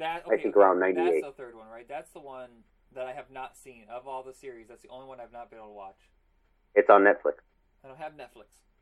Damn it! I got YouTube and laziness and the worst internet connection in history. I'm sorry. I do. They're ridiculous. Damn you must put more effort into it. Look at that! But Sonic the Hedgehog was given away free with the reboot of the Genesis, so anybody who bought that would automatically get the game free. That was a really smart choice, because the war between Sega of America wasn't completely just with Nintendo. It was also with Sega of Japan, and the guys who developed it, the head of Japan didn't want to give away anything. He didn't understand how American audiences think. Genesis never really took off in Japan. It never really did. In America, it was a phenomenon once Sonic came out, but they were going to charge like $50 for Sonic, and they thought that was insane. You give that as the pack-in game, and people will buy a Genesis. It was a long-term goal kind of thing. Get them to buy the core system to buy more games. The money comes from the games, not the system. And exactly. I believe the game they were given before that was Altered Beast, which in itself is a fine game, but I don't think it lent itself to home play. It was more of an arcade-style game, which it doesn't sell consoles if you're just like, oh, I'm done. It's like half hour worth of playing. Yeah, pretty much. I was thinking, Sonic, it took so many tries to beat. What did they give? Was it Super Mario World they gave away with the Super Nintendo? Yeah, like Super Mario All-Stars. No, I don't think that's the one it started like off with. All the thing. And then I think for a while they were giving away with Adventure of Link, which was a hell of a game. Oh, Legend of Zelda 2? Yeah, well, no, the second Legend of Zelda is actually Link's Adventure, the side-scrolling one that's all weird. Oh, wow. And then there's also, A Link to the Past. Yeah, that was the one for Super that's Nintendo. The one. I love that one, too. Oh, that one was the shit. I think that's probably the best bunch. Right, yeah. But as far as getting this cartoon going, I think they really wanted the American audiences to be a little bit more familiar with the character. And because he was just selling like crazy, he was that popular. I thought Dr. Robotnik was a lazy-ass villain name. They could have tried a little harder. Yeah, I know. And eventually, throughout the years, they ended up calling him Eggman because he's shaped like an egg. Eggman! Eggman! Boom. This is the part where if I had a better production values, I would enter that Beastie Boys clip. Eggman! Now, the syndicated series had a much lower budget, and the cast was just Jaleel White. Everybody else is like Canadian actors. No knock on them, but they weren't really well known for animation. The American version, not the American version, the Saturday version, didn't last as long, only 13 episodes a season, but it also had Charlie Adler, Jim Cummings, Rob Paulson, Frank Welker. Again, Frank Welker. Every episode, Frank Welker pops up. And Jim Cummings, yeah, he was the voice of Robotnik. And this was from Deke, which we haven't touched upon Deke very much. I should be careful how I say that. That really sounds kind of filthy. I don't touch the Deke. I know. It's like you have a tough Swedish accent. You can't help it. When you want to say, a bag of my peanuts? I'm sorry, what? That bag of peanuts? Do you want to taste the peanuts in your mouth? Are you? What are you saying? Come here. I baked it this morning. Have a piece of pea. And the third series, yeah, Sonic Underground is also Jaleel White continuing. Maurice LaMarche, of course, who played the Brain, and Pinky and the Brain. What we do every day, Brain. You do a much better Brain than I do. I do a good. What we do every day. Try to take over the world. And, you gotta sound more like Peter Lorre. Get rid of the accent. Yes, master. I'm much better at doing, Zog, hey, what we gonna do tonight, Brian? The same thing I want you to do every night, Pinky. Shut your funking mouth. It's funny, I think I'm getting kind of old and I'm a little out of shape because when I laugh now, I'm like, But you don't smoke. That's so weird. I don't. That makes no sense. It's just I apparently, and the weird thing is I work out all the time, but I just don't work on my cardio. Get on that cardio. Anyway. Get on it. So yeah, Deke was the one who was really trying to push Sonic out there. Yeah. Because it was getting a lot of nothing. I don't think they've always been like the best animated company out there. I mean, Inspector Gadget is probably their pinnacle. But they're always guys that kind of like, just kept it going. They took oddball cartoons, stuff that nobody else was really taking. So I commend them for that because they could have been like, that's not going to sell. Oh, I know. And then these cartoons could never have happened. Hell, Captain Planet might not have happened. No! But then again, I don't understand why they always gave Mega Man that raspy voice. Why does he talk like this? Oh, yeah, and Captain N. Yeah, what the fuck was that? I've been smoking every day. I know I'm supposed to be battling other bad robots, but I got a problem I gotta take care of. You yourself are a robot, but you shouldn't sound that horrible. You're supposed to be the most advanced motherfucker out there. You blue little bastard. And of course, 4Kids Entertainment took over for Sonic X. I think that's why it looks a lot different. The style was a little bit faster, and it was more geared towards an international audience than America. Right. I don't know what Sonic Boom is. of course. Did this get made and I missed it? French-American computer animated series. It only lasted, half a season? Premiered a year and a half ago. Oh, on Cartoon Network. I haven't had the Cartoon Network in a while. Oh, yeah. Neither have I. I mean, ever since they canceled Young Justice, I was like, fuck you. Aren't they bringing it back? Isn't Young Justice coming back through, Netflix or something? I don't know, but season 2 was on Netflix. I hope it is, because especially when you end it on a cliffhanger like that. Plus, you're only just introducing it as a way to sell toys is absolutely stupid. Yeah. Plus, if anything, girls will buy those toys too. They can buy action figures if they want. What's funny is the speed of the Sonic game always blew my mind. I don't know how they developed it, but it was like nothing else. I've never seen graphics move like that without getting all broken up and pixelated. And every time they try to change the idea of what Sonic the Hedgehog is, it seems like it's a flop, but you have to change it. That's the same thing that plagues Pac-Man. Because every time they take Pac-Man out of the maze, it seems like people reject it, which I'm like, just accept this is going to alter, because gaming itself has to change. It has to evolve. So, when they had the 3D Sonic, coming at you and on different angles, it was necessary. And they've been adding them to other games. So I've never had a huge problem with as Sonic has evolved. I really enjoy his look. I do too. I'm glad they still, make him a blue hedgehog still. And also, let's see, what was I going to say about Sonic? In the cartoon, I like how they incorporate his speed and how it affects the environment around it. How it's all noodly and shaking. And Yeah. like woven, completely, breaking cartoon reality. Which is why we love animation, because they can do things you cannot attempt in live action and make it look good. Except in the last couple of years, I'm stunned they're able to attempt some of the stuff they're doing, because like Tron Legacy, that stuff, I'm mind blowing how good it was. And seeing John Carter, as much as people deride John Carter, it did some stuff that nobody else was doing. And I feel like we're at a point where animation and live action can achieve the same kind of ideas. Which stuns me is that they do terrible things like making Underdog a real dog. Make it animation, mix it in with humans. I don't get that. Why do you have the little animated lips? I don't know, but they could. I mean, that's what they. I mean, plus, Underdog wasn't even like that mobile. He just seemed too limited to his actions. Like he couldn't punch anyone. The cartoon he could. He had arms. Gosh. Now, have you ever read the comic series from Archie Comics?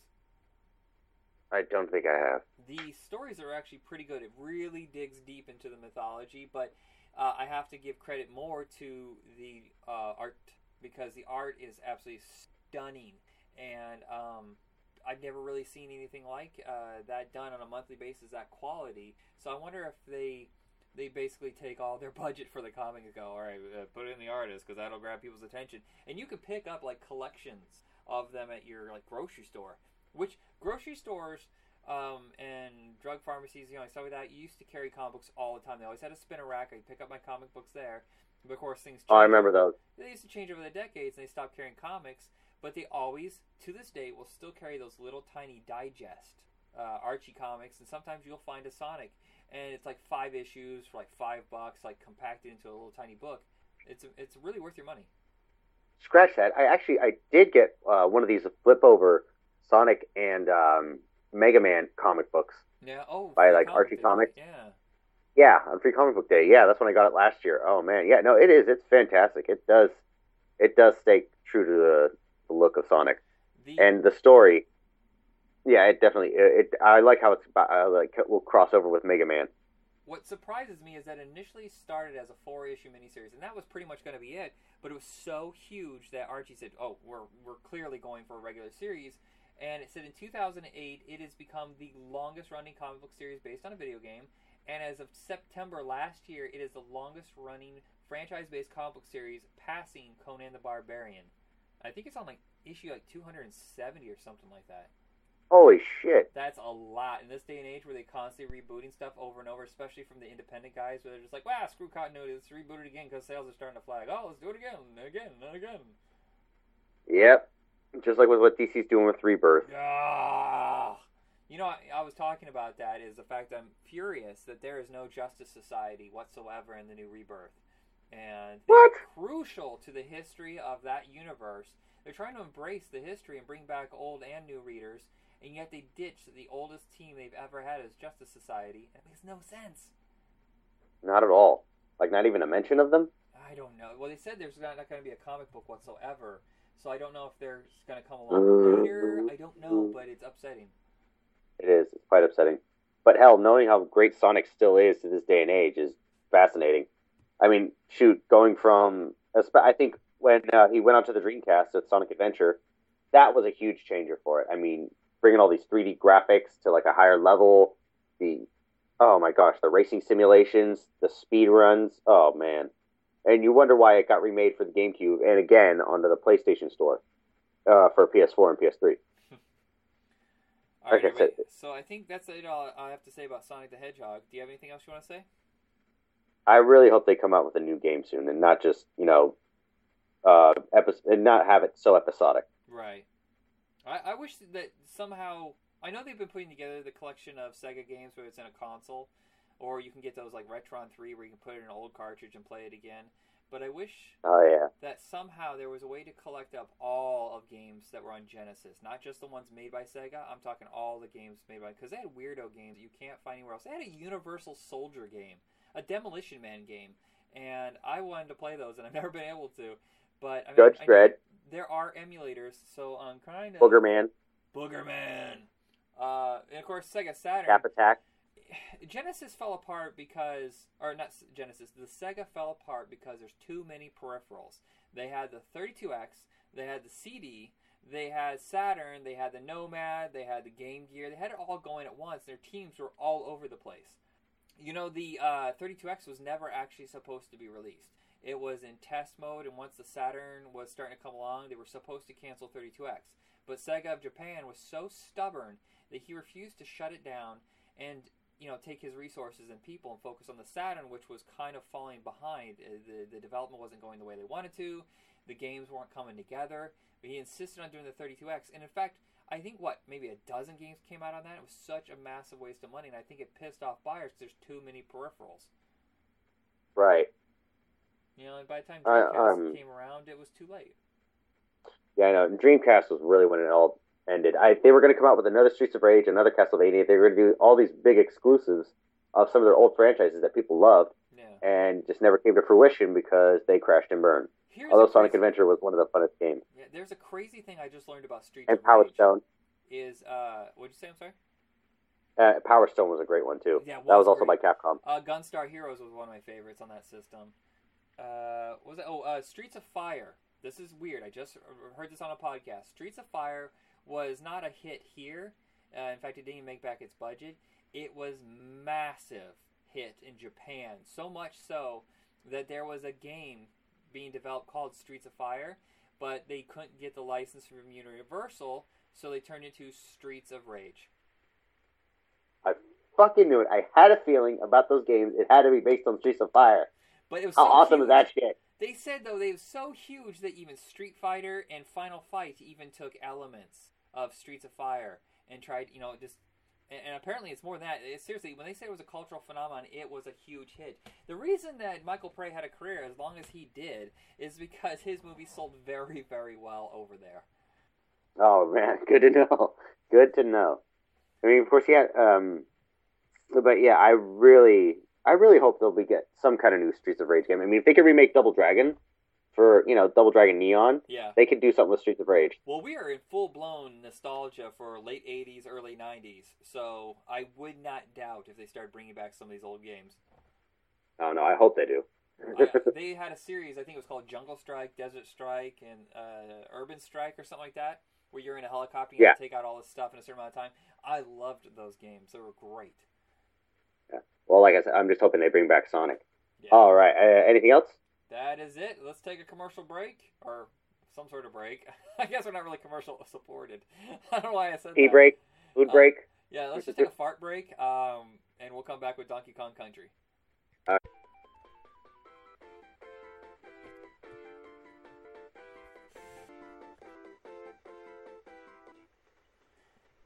bring.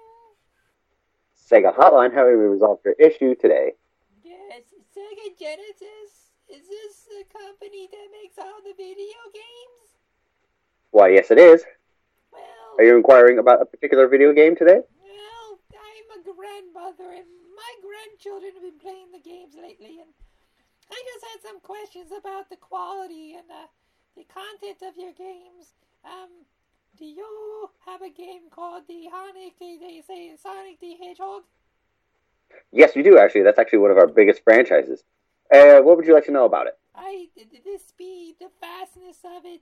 It makes my heart pound. It's overwhelming.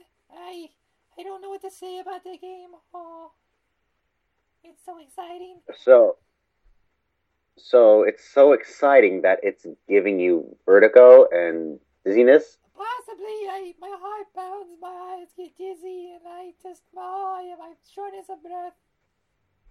My gosh, I must ask, are you standing far too close to the TV as you're playing that game? Because that could be a cause of it. Maybe, I'm not sure, but the one thing that really bothers me besides the speed and the adrenaline rush is the way his hair stands up. His little mohawk, it's like a bunch of, it kind of looks like male genitalia on his head. But they're very curved and spiky. It makes him look more punkish and awesome, to be quite honest. Frankly, it makes my heart run a little bit faster, even.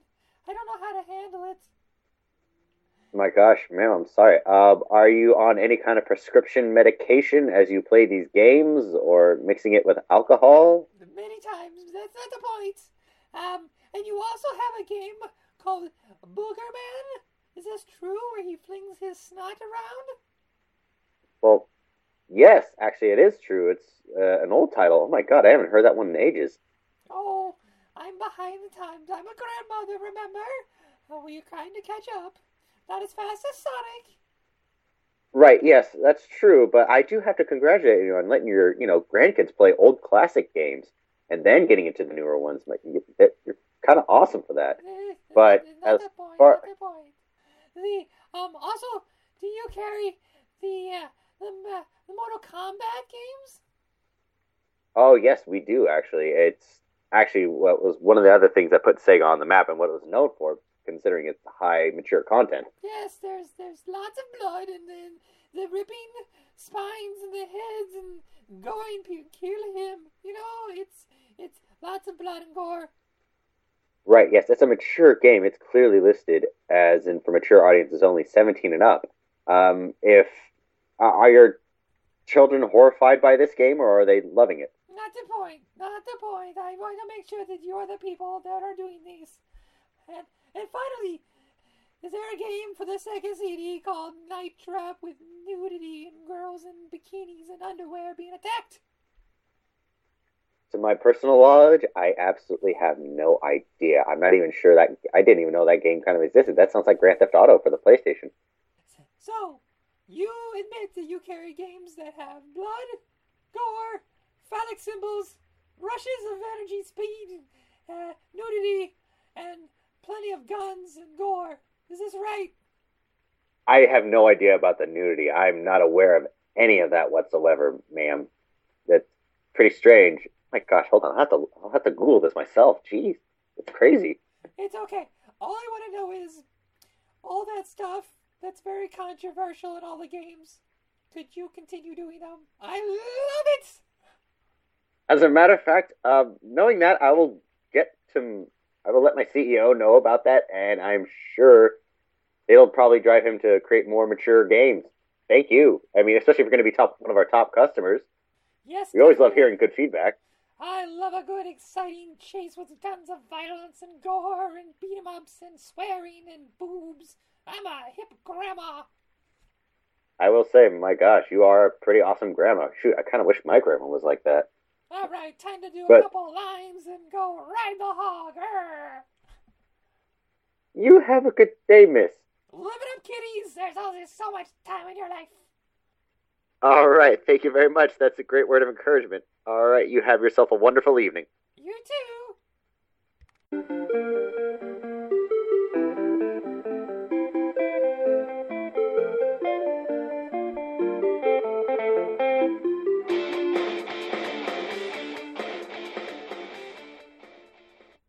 All right, welcome back, everybody. Thank you for sitting through our complete and absolute nonsense there for a few minutes.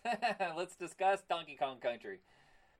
All right, yeah. I was kind of a huge Donkey Kong fan because it was also one of Nintendo's biggest mascots, and those are the only ones that are still running with mascots these days.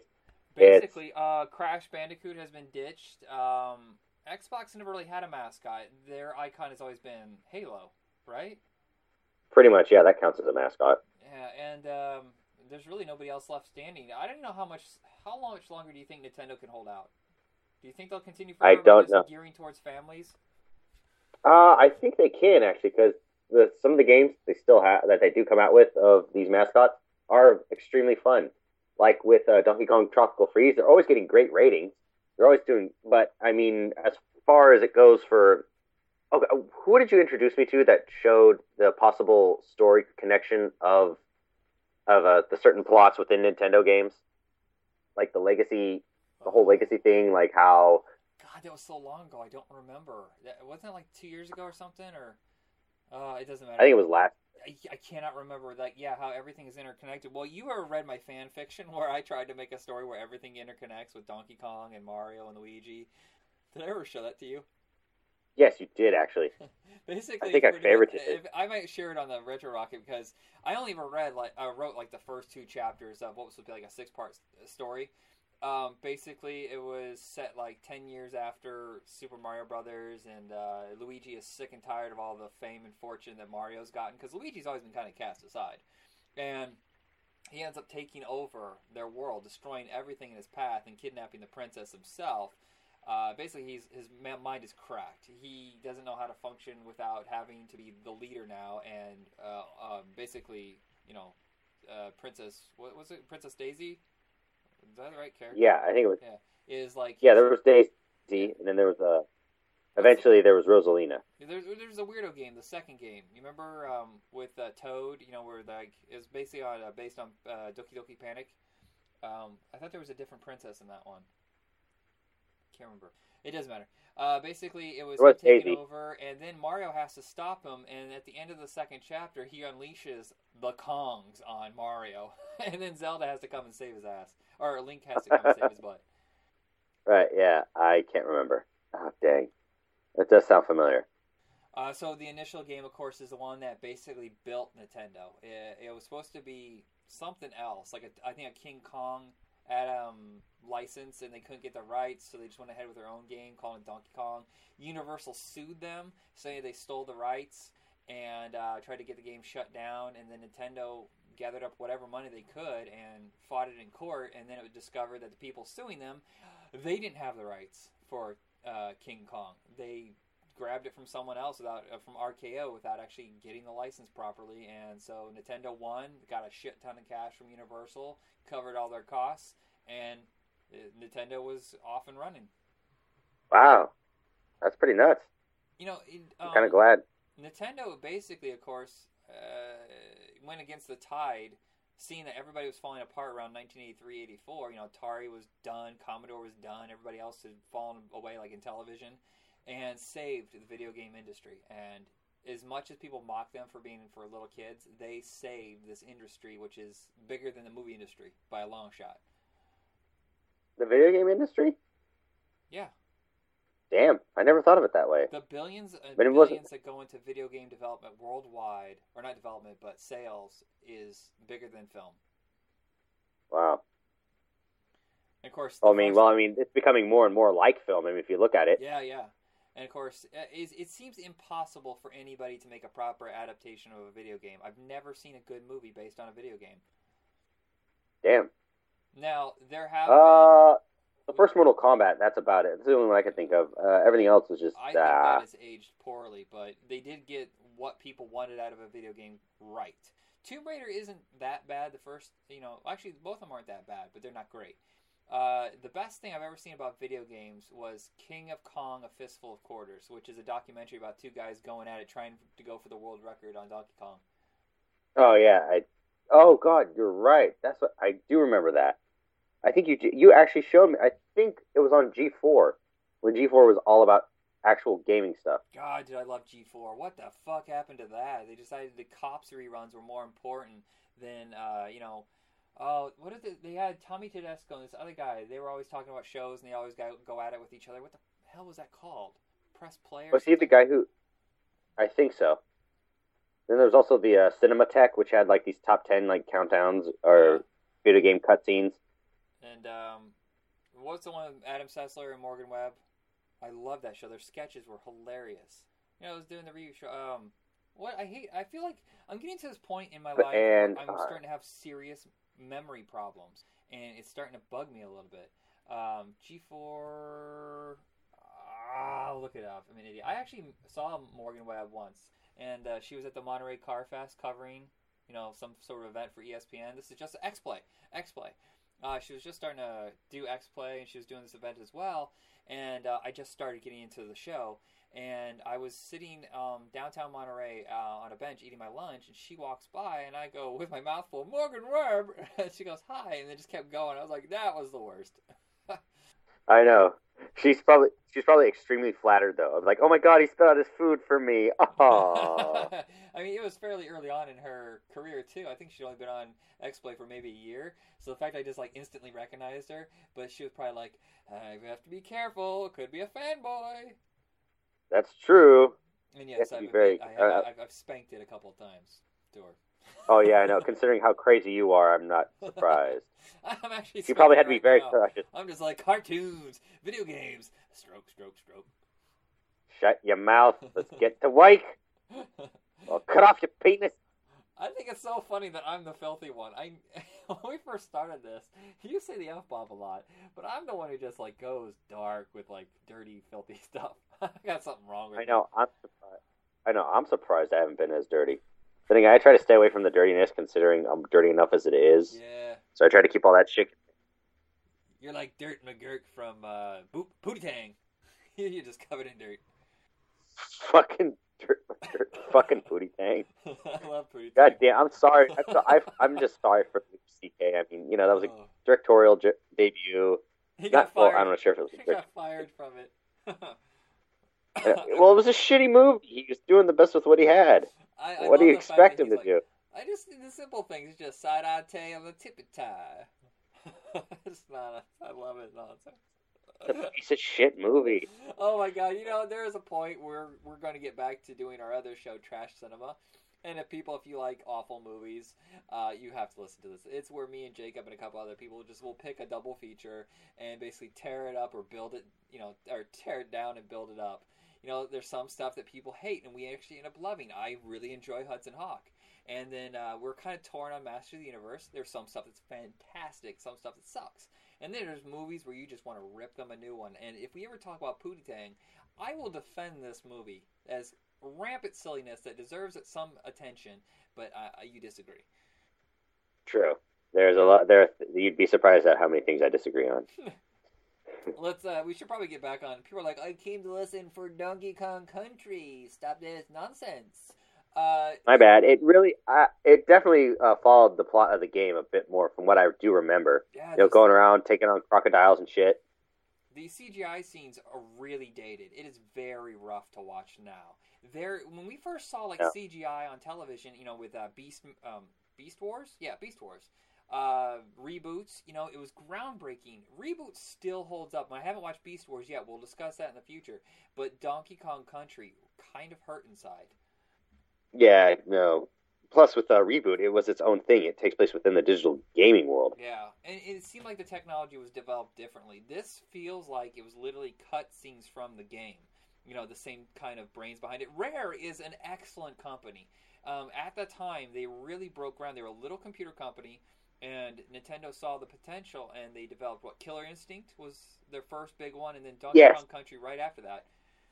And Genesis was kicking Nintendo's butt. And then all of a sudden, Donkey Kong Country comes out and becomes the biggest game in years. And basically, the attention turned away from Genesis, and they lost steam within just a couple years. They were no longer the cool kids, and they didn't have any killer game that was really building upon the legacy that Sonic the Hedgehog had. And that's when Nintendo came in, swooped in, and destroyed them. Well, shoot, Nintendo definitely got it right. Donkey Kong to me, still, I gotta say, the first two Donkey Kong games are fantastic, but after that, it really started to suck a little bit. And thankfully, Donkey Kong Country came out after I think Donkey Kong was kind of hidden for a decade, and that was it. That was everything that anybody wanted from Donkey Kong. That was an amazing game. Oh wow! Even Zelda. What do you mean, Zelda? Did it overtake Zelda? Is that all people cared about? Most definitely. The initial sales on Donkey Kong Country were so phenomenal. And it just carried Nintendo for the next 6 months. And then Star Fox, came in really well. And Zelda had actually lost kind of the attention, I think. Link to the Past is the third game. The first one on the Super Nintendo, correct? Yes. A Link to the Past is what came out on Super Nintendo. And that one carried it for a while, but I think that it took so long for another proper follow-up that people weren't really into Zelda for a while. And, then it came out with a whole string of fantastic games, and of course now it's the shit. It's the shit. For fucking shizzle, my nizzle. Donkey Kong 3, I have to say, is an awful game, but there's something you must see about it, which boggles my mind, is the fact that you're basically taking a giant spray gun, killing the bugs, and you're basically shooting Donkey Kong in the butt with this spray. It's like you're giving him a giant air douche. A giant air douche. That's my voice for the night. Oh. Giant airbush. All right, enough before you lose the rest of your voice and we can't finish this. This voice is a lot easier to do than the old lady voice. This, I just relax my throat. The old lady voice, you're kind of straining your throat a lot. It's kind of like someone's putting like a little vice on your throat. Yes, you gotta close everything up. You know, Donkey Kong, later for a peripheral on the Wii, they had Donkey Konga. I had a Wii for a while, but I never got around to buying that. It looked like it was a lot of fun. But it was clearly a peripheral. You're like, yeah, that's probably about 3 games worth. Pretty much. Yeah. Well, Donkey Kong is definitely still going strong. But as far as the show goes, it was tough to watch as like a few minutes ago. Yeah, it's. I mean, very outdated, and like, what's his name? The Crocodile General, like his freaking man boobs were just a little too much.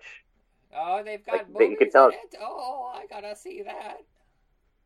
I like Of my course you do. numbers. I know you do.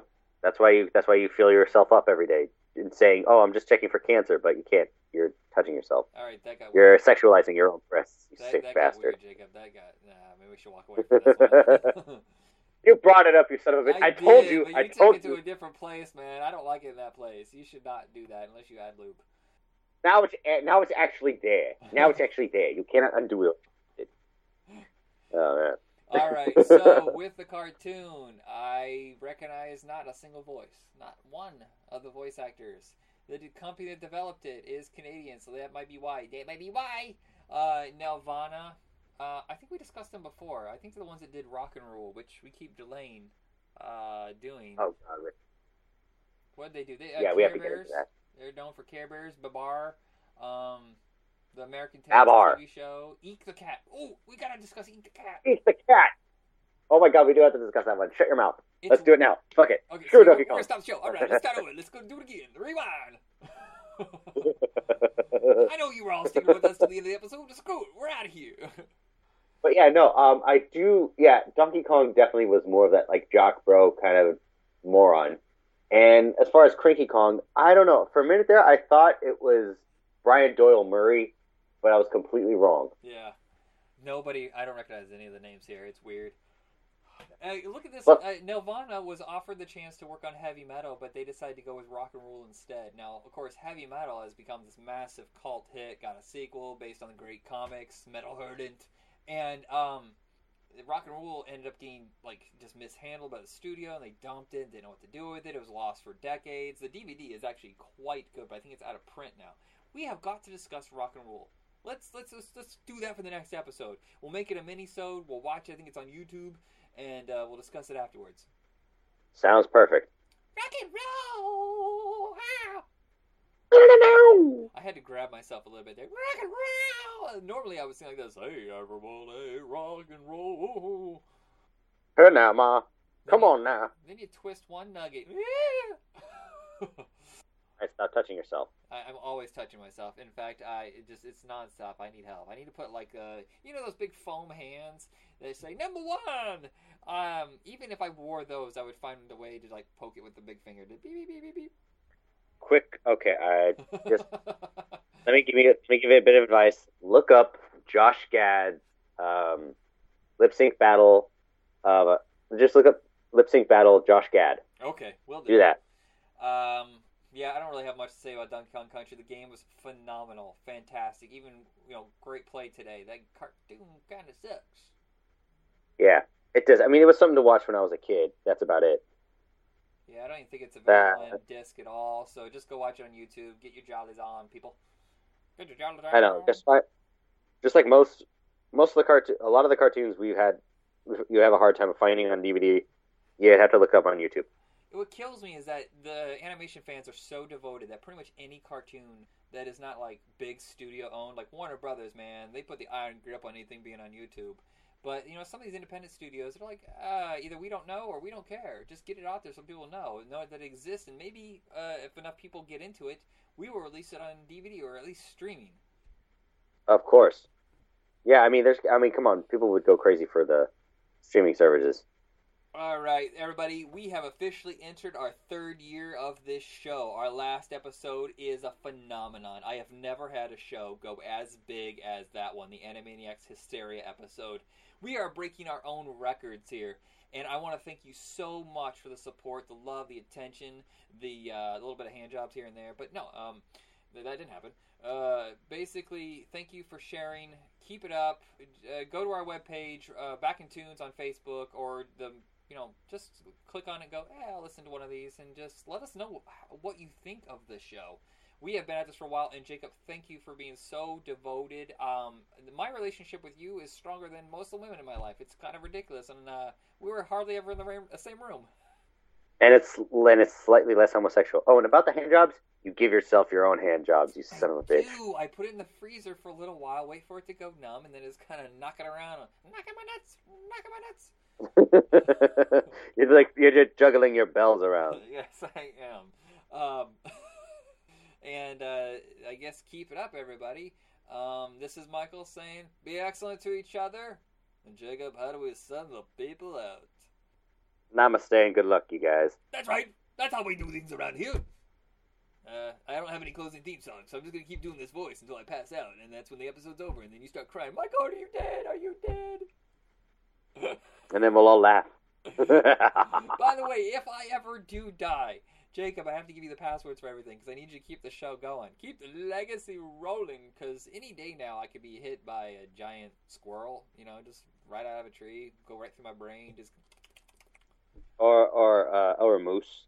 Mooses are meese everywhere around moose here. is adventure day. Yeah, I mean, you look at them sometimes and like, I am totally going to stab you with my horns. Are they horns? Is that what moose have? What are just antlers, right? Just big old. They don't look like deer antlers. They're not pointy. You can't just impale somebody, but they can slap you around, bitch slap you a little bit. Oh wow, yeah, they can. They can be very dangerous. Okay, I think we're screwed around enough. Everybody, I'm sorry. Keep wang chungin', because I am right now as we're listening. Oh yeah. Quit wanging your chung. Wanging that chung all night. Everybody's working for the weekend. And it is Friday. Hey! It is. By the time you listen to this, though, you'll be like, how long have I been asleep? They just said it's Friday. I missed work. Okay, seriously, we're gonna bugger off now. Good night. All right.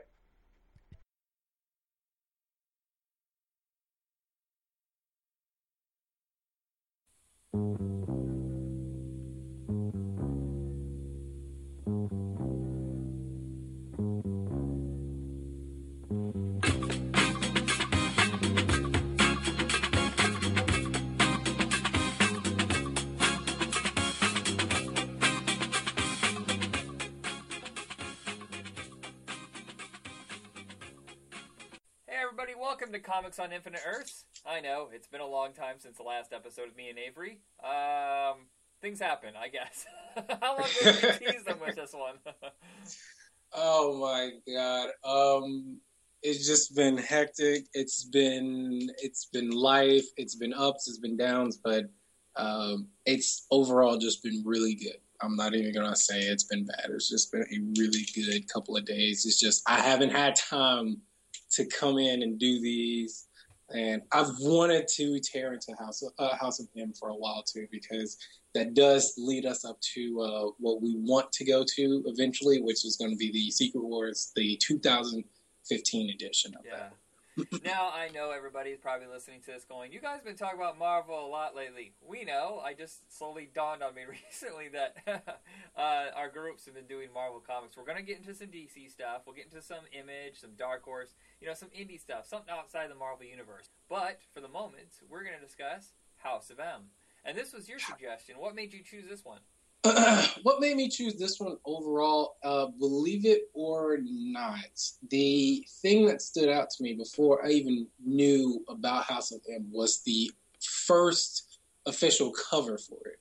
And I looked at that and I was just like, House of M, what is this? If it's possible, I'm going to send you a picture of this cover because I think everybody needs to see it. Like, as far as the art goes, the art direction of this, like, that's what stood out to me the most in this one. Yeah. Now, did you see this in Wizard Magazine, or was this promoted by Marvel? This was promoted by Marvel that I've seen it the first time. I was in there's a store over here called Hastings. They are sadly going out of business, but they're going out everywhere.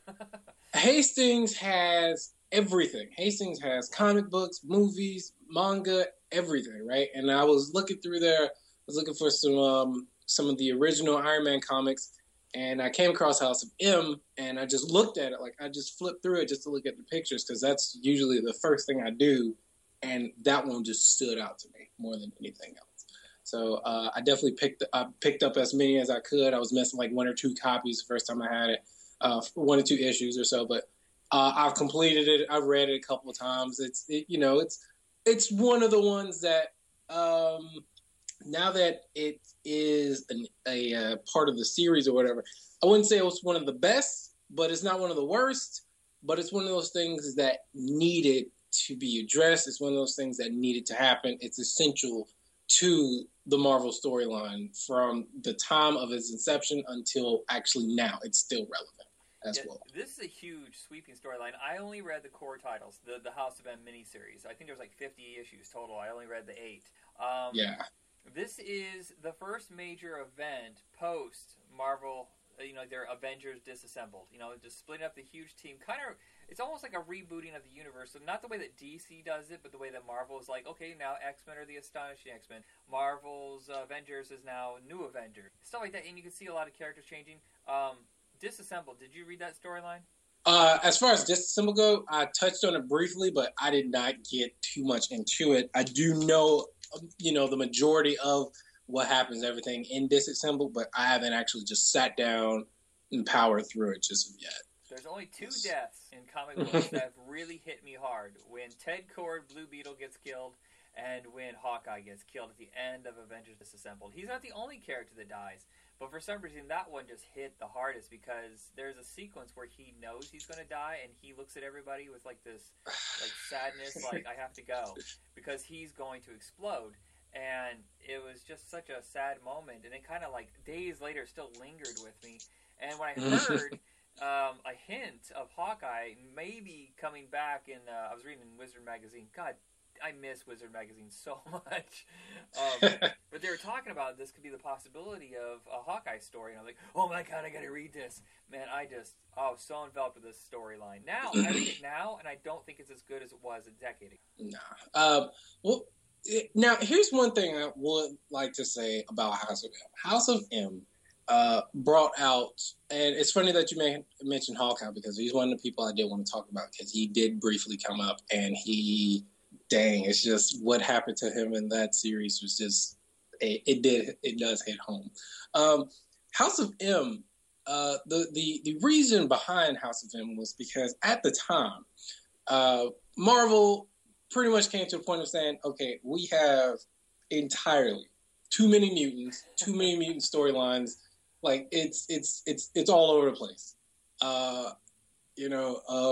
It was pretty much not even. They were showing up everywhere. They were oversaturating the market at the time in the early 2000s, 2005.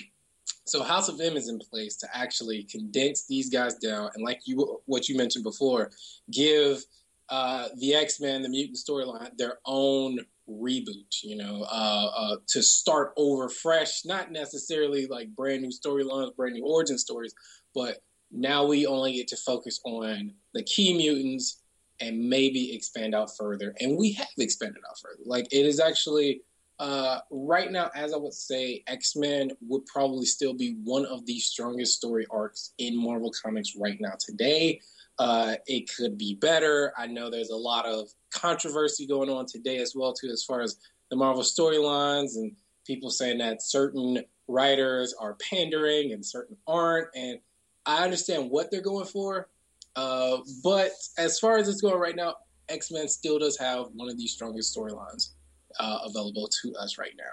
They also have one of the craziest histories. Their timeline is all over the place. I give them guts for going out of the comfort zone. They've always just tested the boundaries, whereas Spider-Man and Captain America for a long time, those main characters just, okay, same thing over and over again. Okay, and then X-Men are just okay, we're going to kill everybody off. Oh, we're going to take them to Australia. Oh, we're going to change the timelines. Oh, we're going to make Psylocke, Asian now. It's just, what?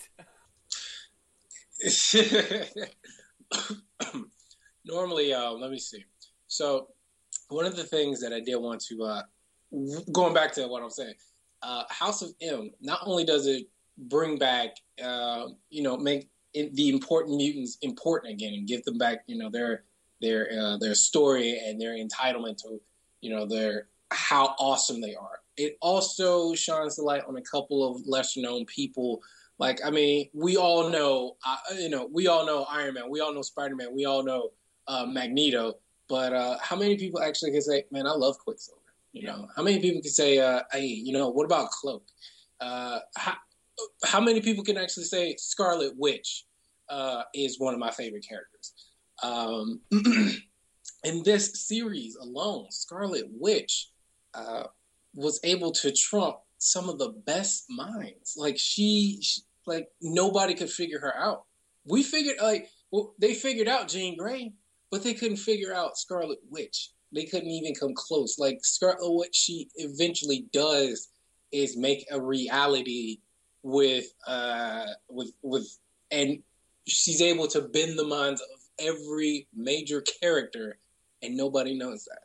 And we sit here, we talk about Xavier and how awesome he is. We talk about Jean Grey, but nobody ever mentions how powerful Scarlet Witch is. Yeah, she was always kind of a sub-character. I would almost say she was like a C-lister. She was always part of the Avengers, but no one really showed much interest in her except for when she was with Vision. And it's funny how Bendis takes a storyline from nearly 20 years earlier about her kids, disappearing. I can't remember who she was fighting, Count Nefarious or something like that. Disappearing and no longer being part of our reality, and that slowly cracked her mind to the point where she disassembled all of the Avengers, and now she creates this whole new reality, and Bendis just found so much in her character that no one ever explored before. Now, here's the thing. Going back to Bendis, a lot of people nowadays, they, here's a couple of comics that Bendis has under his belt. Ultimate Spider-Man, which, what I have to say, might be one of the best things ever done with Spider-Man. Ultimate Spider-Man is one of the things that he has under his belt. This as well, too, House of M. I do enjoy a lot of his things. Daredevil as well, too. The newer Daredevil comics as well. We're looking at this isn't the only thing he writes for. He also did New Avengers, All New X-Men, and Spider-Woman, and The Secret Invasion as well, too. Just a list of his notable works. Now, the other thing with him is that's the person that everybody's like, oh, he's the one that's running Marvel. I'm just like, no, he's kind of the way that you're saying it. He's taking these characters or making brand new characters and giving them sides and edges of stories that we didn't even consider before. We're seeing brand new characters from different places, different towns, different cities with, their problem might not even be a problem. Their problem might just be, I want to be a superhero, something basic, but we're seeing it from new characters, new everything. And that is something I do enjoy because now I know what's going to happen to these characters, but we get to see it go down a different storyline. We get to see it go down a different story path, and we get to see why it was done a certain way or why it wasn't done the normal vanilla way that comics mostly do when they do pull out reboots. Yeah, I would say Bendis and Jeff Jones, for each of their universes, have taken these characters that might be B and C level and found out what makes them tick. But not only that, he also finds what works with the villains and the side characters and brings a lot of heart and humor into it. A lot of the storylines aren't about the big dramatic swing, the huge, the gimmick, It's more about how the characters react to each other. That's why it's so much more significant than a lot of other writers who just go, what's the big event? Who can we kill off? That kind of thing. With this, in House of M, the biggest event isn't It isn't the fact of Scarlet Witch making this alternate reality. It isn't the fight that goes down. The biggest event is her literally just saying, no more mutants. And that was it. It was so simple. It was so simple, but it was, like I said, it's not the best thing. It's not the worst thing, but it was definitely something that was needed for the time. And that right there alone is the climax. Like, the weight that comes with it when the entire world is set back to normal, and there's only less than 200 people that have less than 200 mutants. That right there is the weight. We didn't go to see a giant fight. We went to go see the aftermath. The aftermath was the bigger thing than the actual explosion. Yeah, well, there is a piece. There's a couple issues where it's the mystery of what happened. What is this alternate universe? This is like their version of Elseworlds, or a What If comic if it had been expanded to a miniseries. Basically where people who didn't have superpowers, at least not born with superpowers, were treated like trash. Whereas the mutants were more like the kings of this, running everything. And you have just a few anomalies, like Wolverine can remember what it was like beforehand. And Spider-Man is treated like royalty because they consider him a mutant, if I remember correctly. That was one of the other issues as well too. A lot of people, that's actually one of the arguments. One of the key arguments with it is like, is Spider-Man a mutant, or is Spider-Man like Iron Man? Is Captain America a mutant? Like, it's a label that was getting thrown around, and in itself really losing what it actually meant to be a mutant. You know what I mean? Yeah. When I read X-Men, I'm not expecting Spider-Man. I'm expecting Wolverine. I'm expecting Storm. I'm expecting Beast. I don't know. Like, it is debatable. Is Spider-Man actually, Spider-Man, Captain America? Can we consider these people mutants, or what? Yeah, well, they were just born science. Captain America was not born with this, so he can't be considered a mutant. Neither was Spider-Man. That's the thing. But it was always a mystery because they kept their identities secret, especially Spider-Man. There is actually an issue. I think it was Spider-Man 327. He gets the Captain Universe powers, which is this weird sub-story that pops up once every 15 years, where this cosmic entity goes around giving people special powers to take on some major event. And it gives Spider-Man the ability to, fly and shoot cosmic rays and everything. And Magneto, all of a sudden, what is going on here? So he goes to investigate, testing Spider-Man's limits, and he's like, oh, I thought you were a mutant, but you have way too new powers. It's usually just, makes one new power, one specific thing. And so he changed his mind or whatever. But it's funny, for a brief moment, Magneto was convinced he was a mutant. I think that is one of the things that we do need to, a lot of people do need to come down to, that most of these mutants, all of these mutants, are born with their powers and are awakened during certain times, certain peaks. Some of them do get enhanced, like Wolverine. Some of them, Deadpool as well too. But these guys, whatever has made them unique, they were born with it. Spider-Man, he was a normal everyday guy, but then something happened. Daredevil, normal everyday guy, but something happened to him.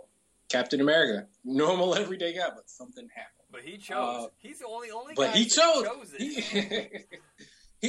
He chose. Can we the Hulk as well? I wouldn't say the Hulk chose, but if I recall correctly, I think there is one storyline where he actually knew about everything that happened to him while he was a child, and he actually chose to go under the gamma radiation. Oh. So I have to check on that one. I have to see. Maybe they'll...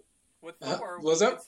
Thor could be considered technically a mutant? I mean, I know he's a god, but I mean, he was born with these powers, so would he be considered a mutant? Would he be considered a mutant, or would he be considered a god? Because here's one. What about Apocalypse? Because Apocalypse is the first, alpha mutant that people mostly come to, and he was worshipped, he was looked at, he was viewed as a god. So are these people god? Like, where there's the little gray area there, like, what's up there? We got thought-provoking, everybody. Now, with the X-Men, they've always been kind of a metaphor for people who have been held down, the underdog. It's funny with the juxtaposition in the story of House of M is that the underdogs are now in charge, and it's almost this, the truth in absolute power corrupts absolute. You can definitely see that, and even though what was it, with Scarlet Witch, the reason why she wanted to project this reality, and the main reason was because she was just like, I wanted to give everybody what they wanted, But then she realized that once she did it, the world was set in course, and once it was set in course, once it was thought of, she had no control over that at all. absolute power does corrupt absolutely, even if it is with good intentions. And that's all she really wanted. She just like, I want everybody to be happy. And in this little fantasy world, everybody got the one thing that they did want until they realized it was just a facade. Yeah, when it dawns on all of them, and Hawkeye loses it over the fact that he died. Oh, that's hard. And Peter Parker not realizing until that moment that he was never meant to be with Gwen Stacy. That she died. I mean, it's a hard choice to make. He still gets to live, but it also changes his future for his true love. Mary Jane is no longer in his life. It's a complicated story. It is. It is one of the things, like I said, it is a very concrete story. It was needed.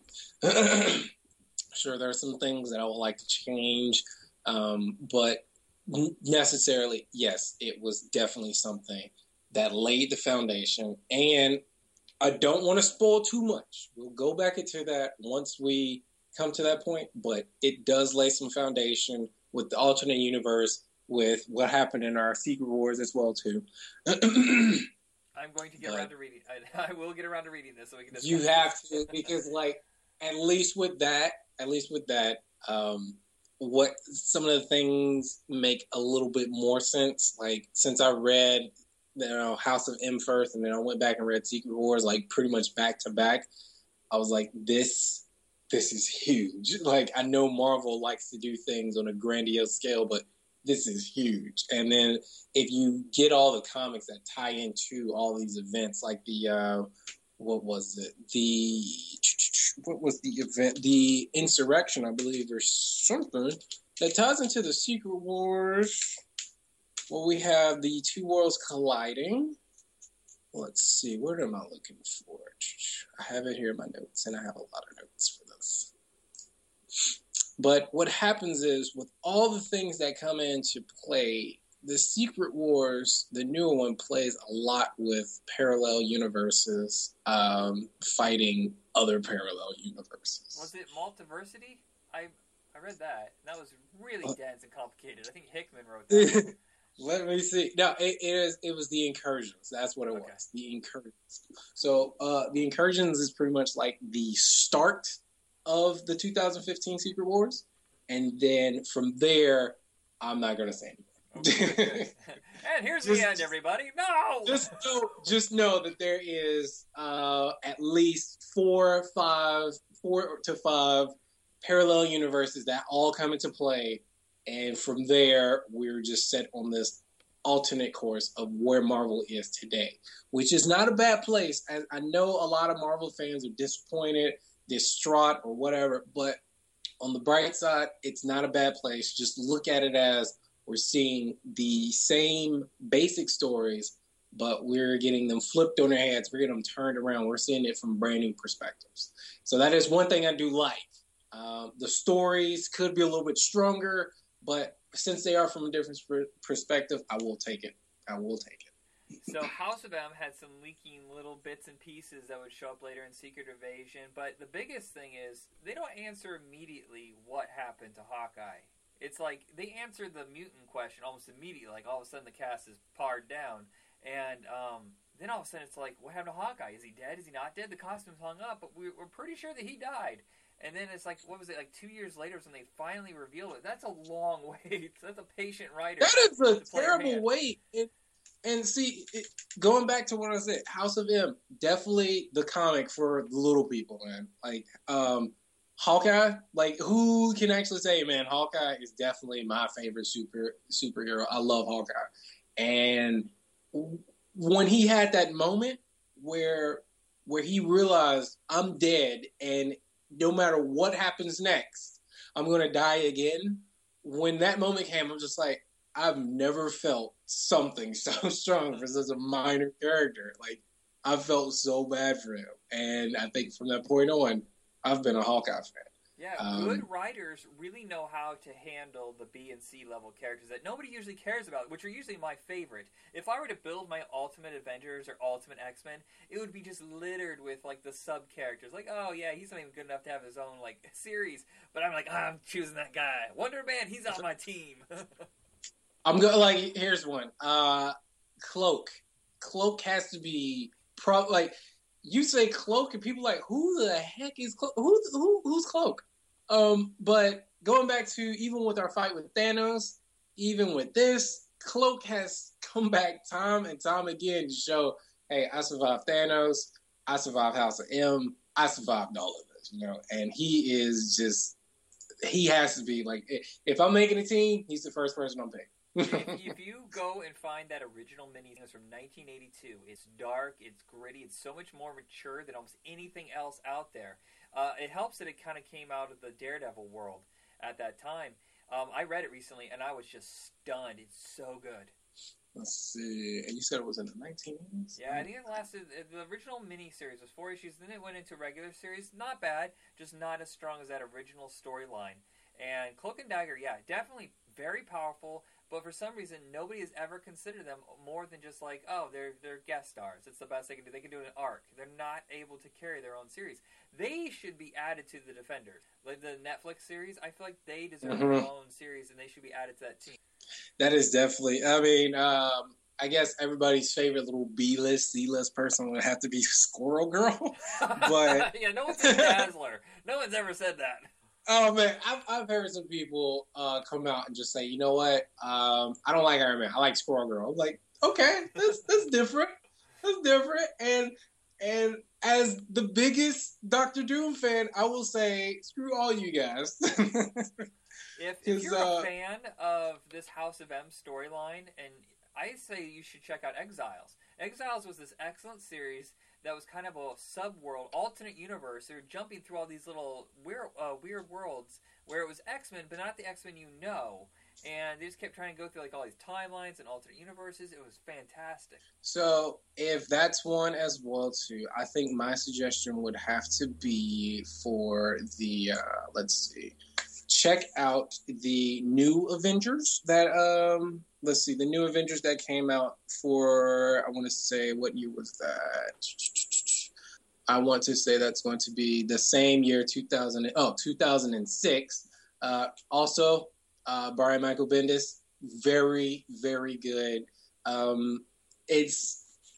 don't want to give away too much, but it's not the Avengers that everybody knows. It's not going to be Iron Man, but they can definitely kick some ass. Yeah.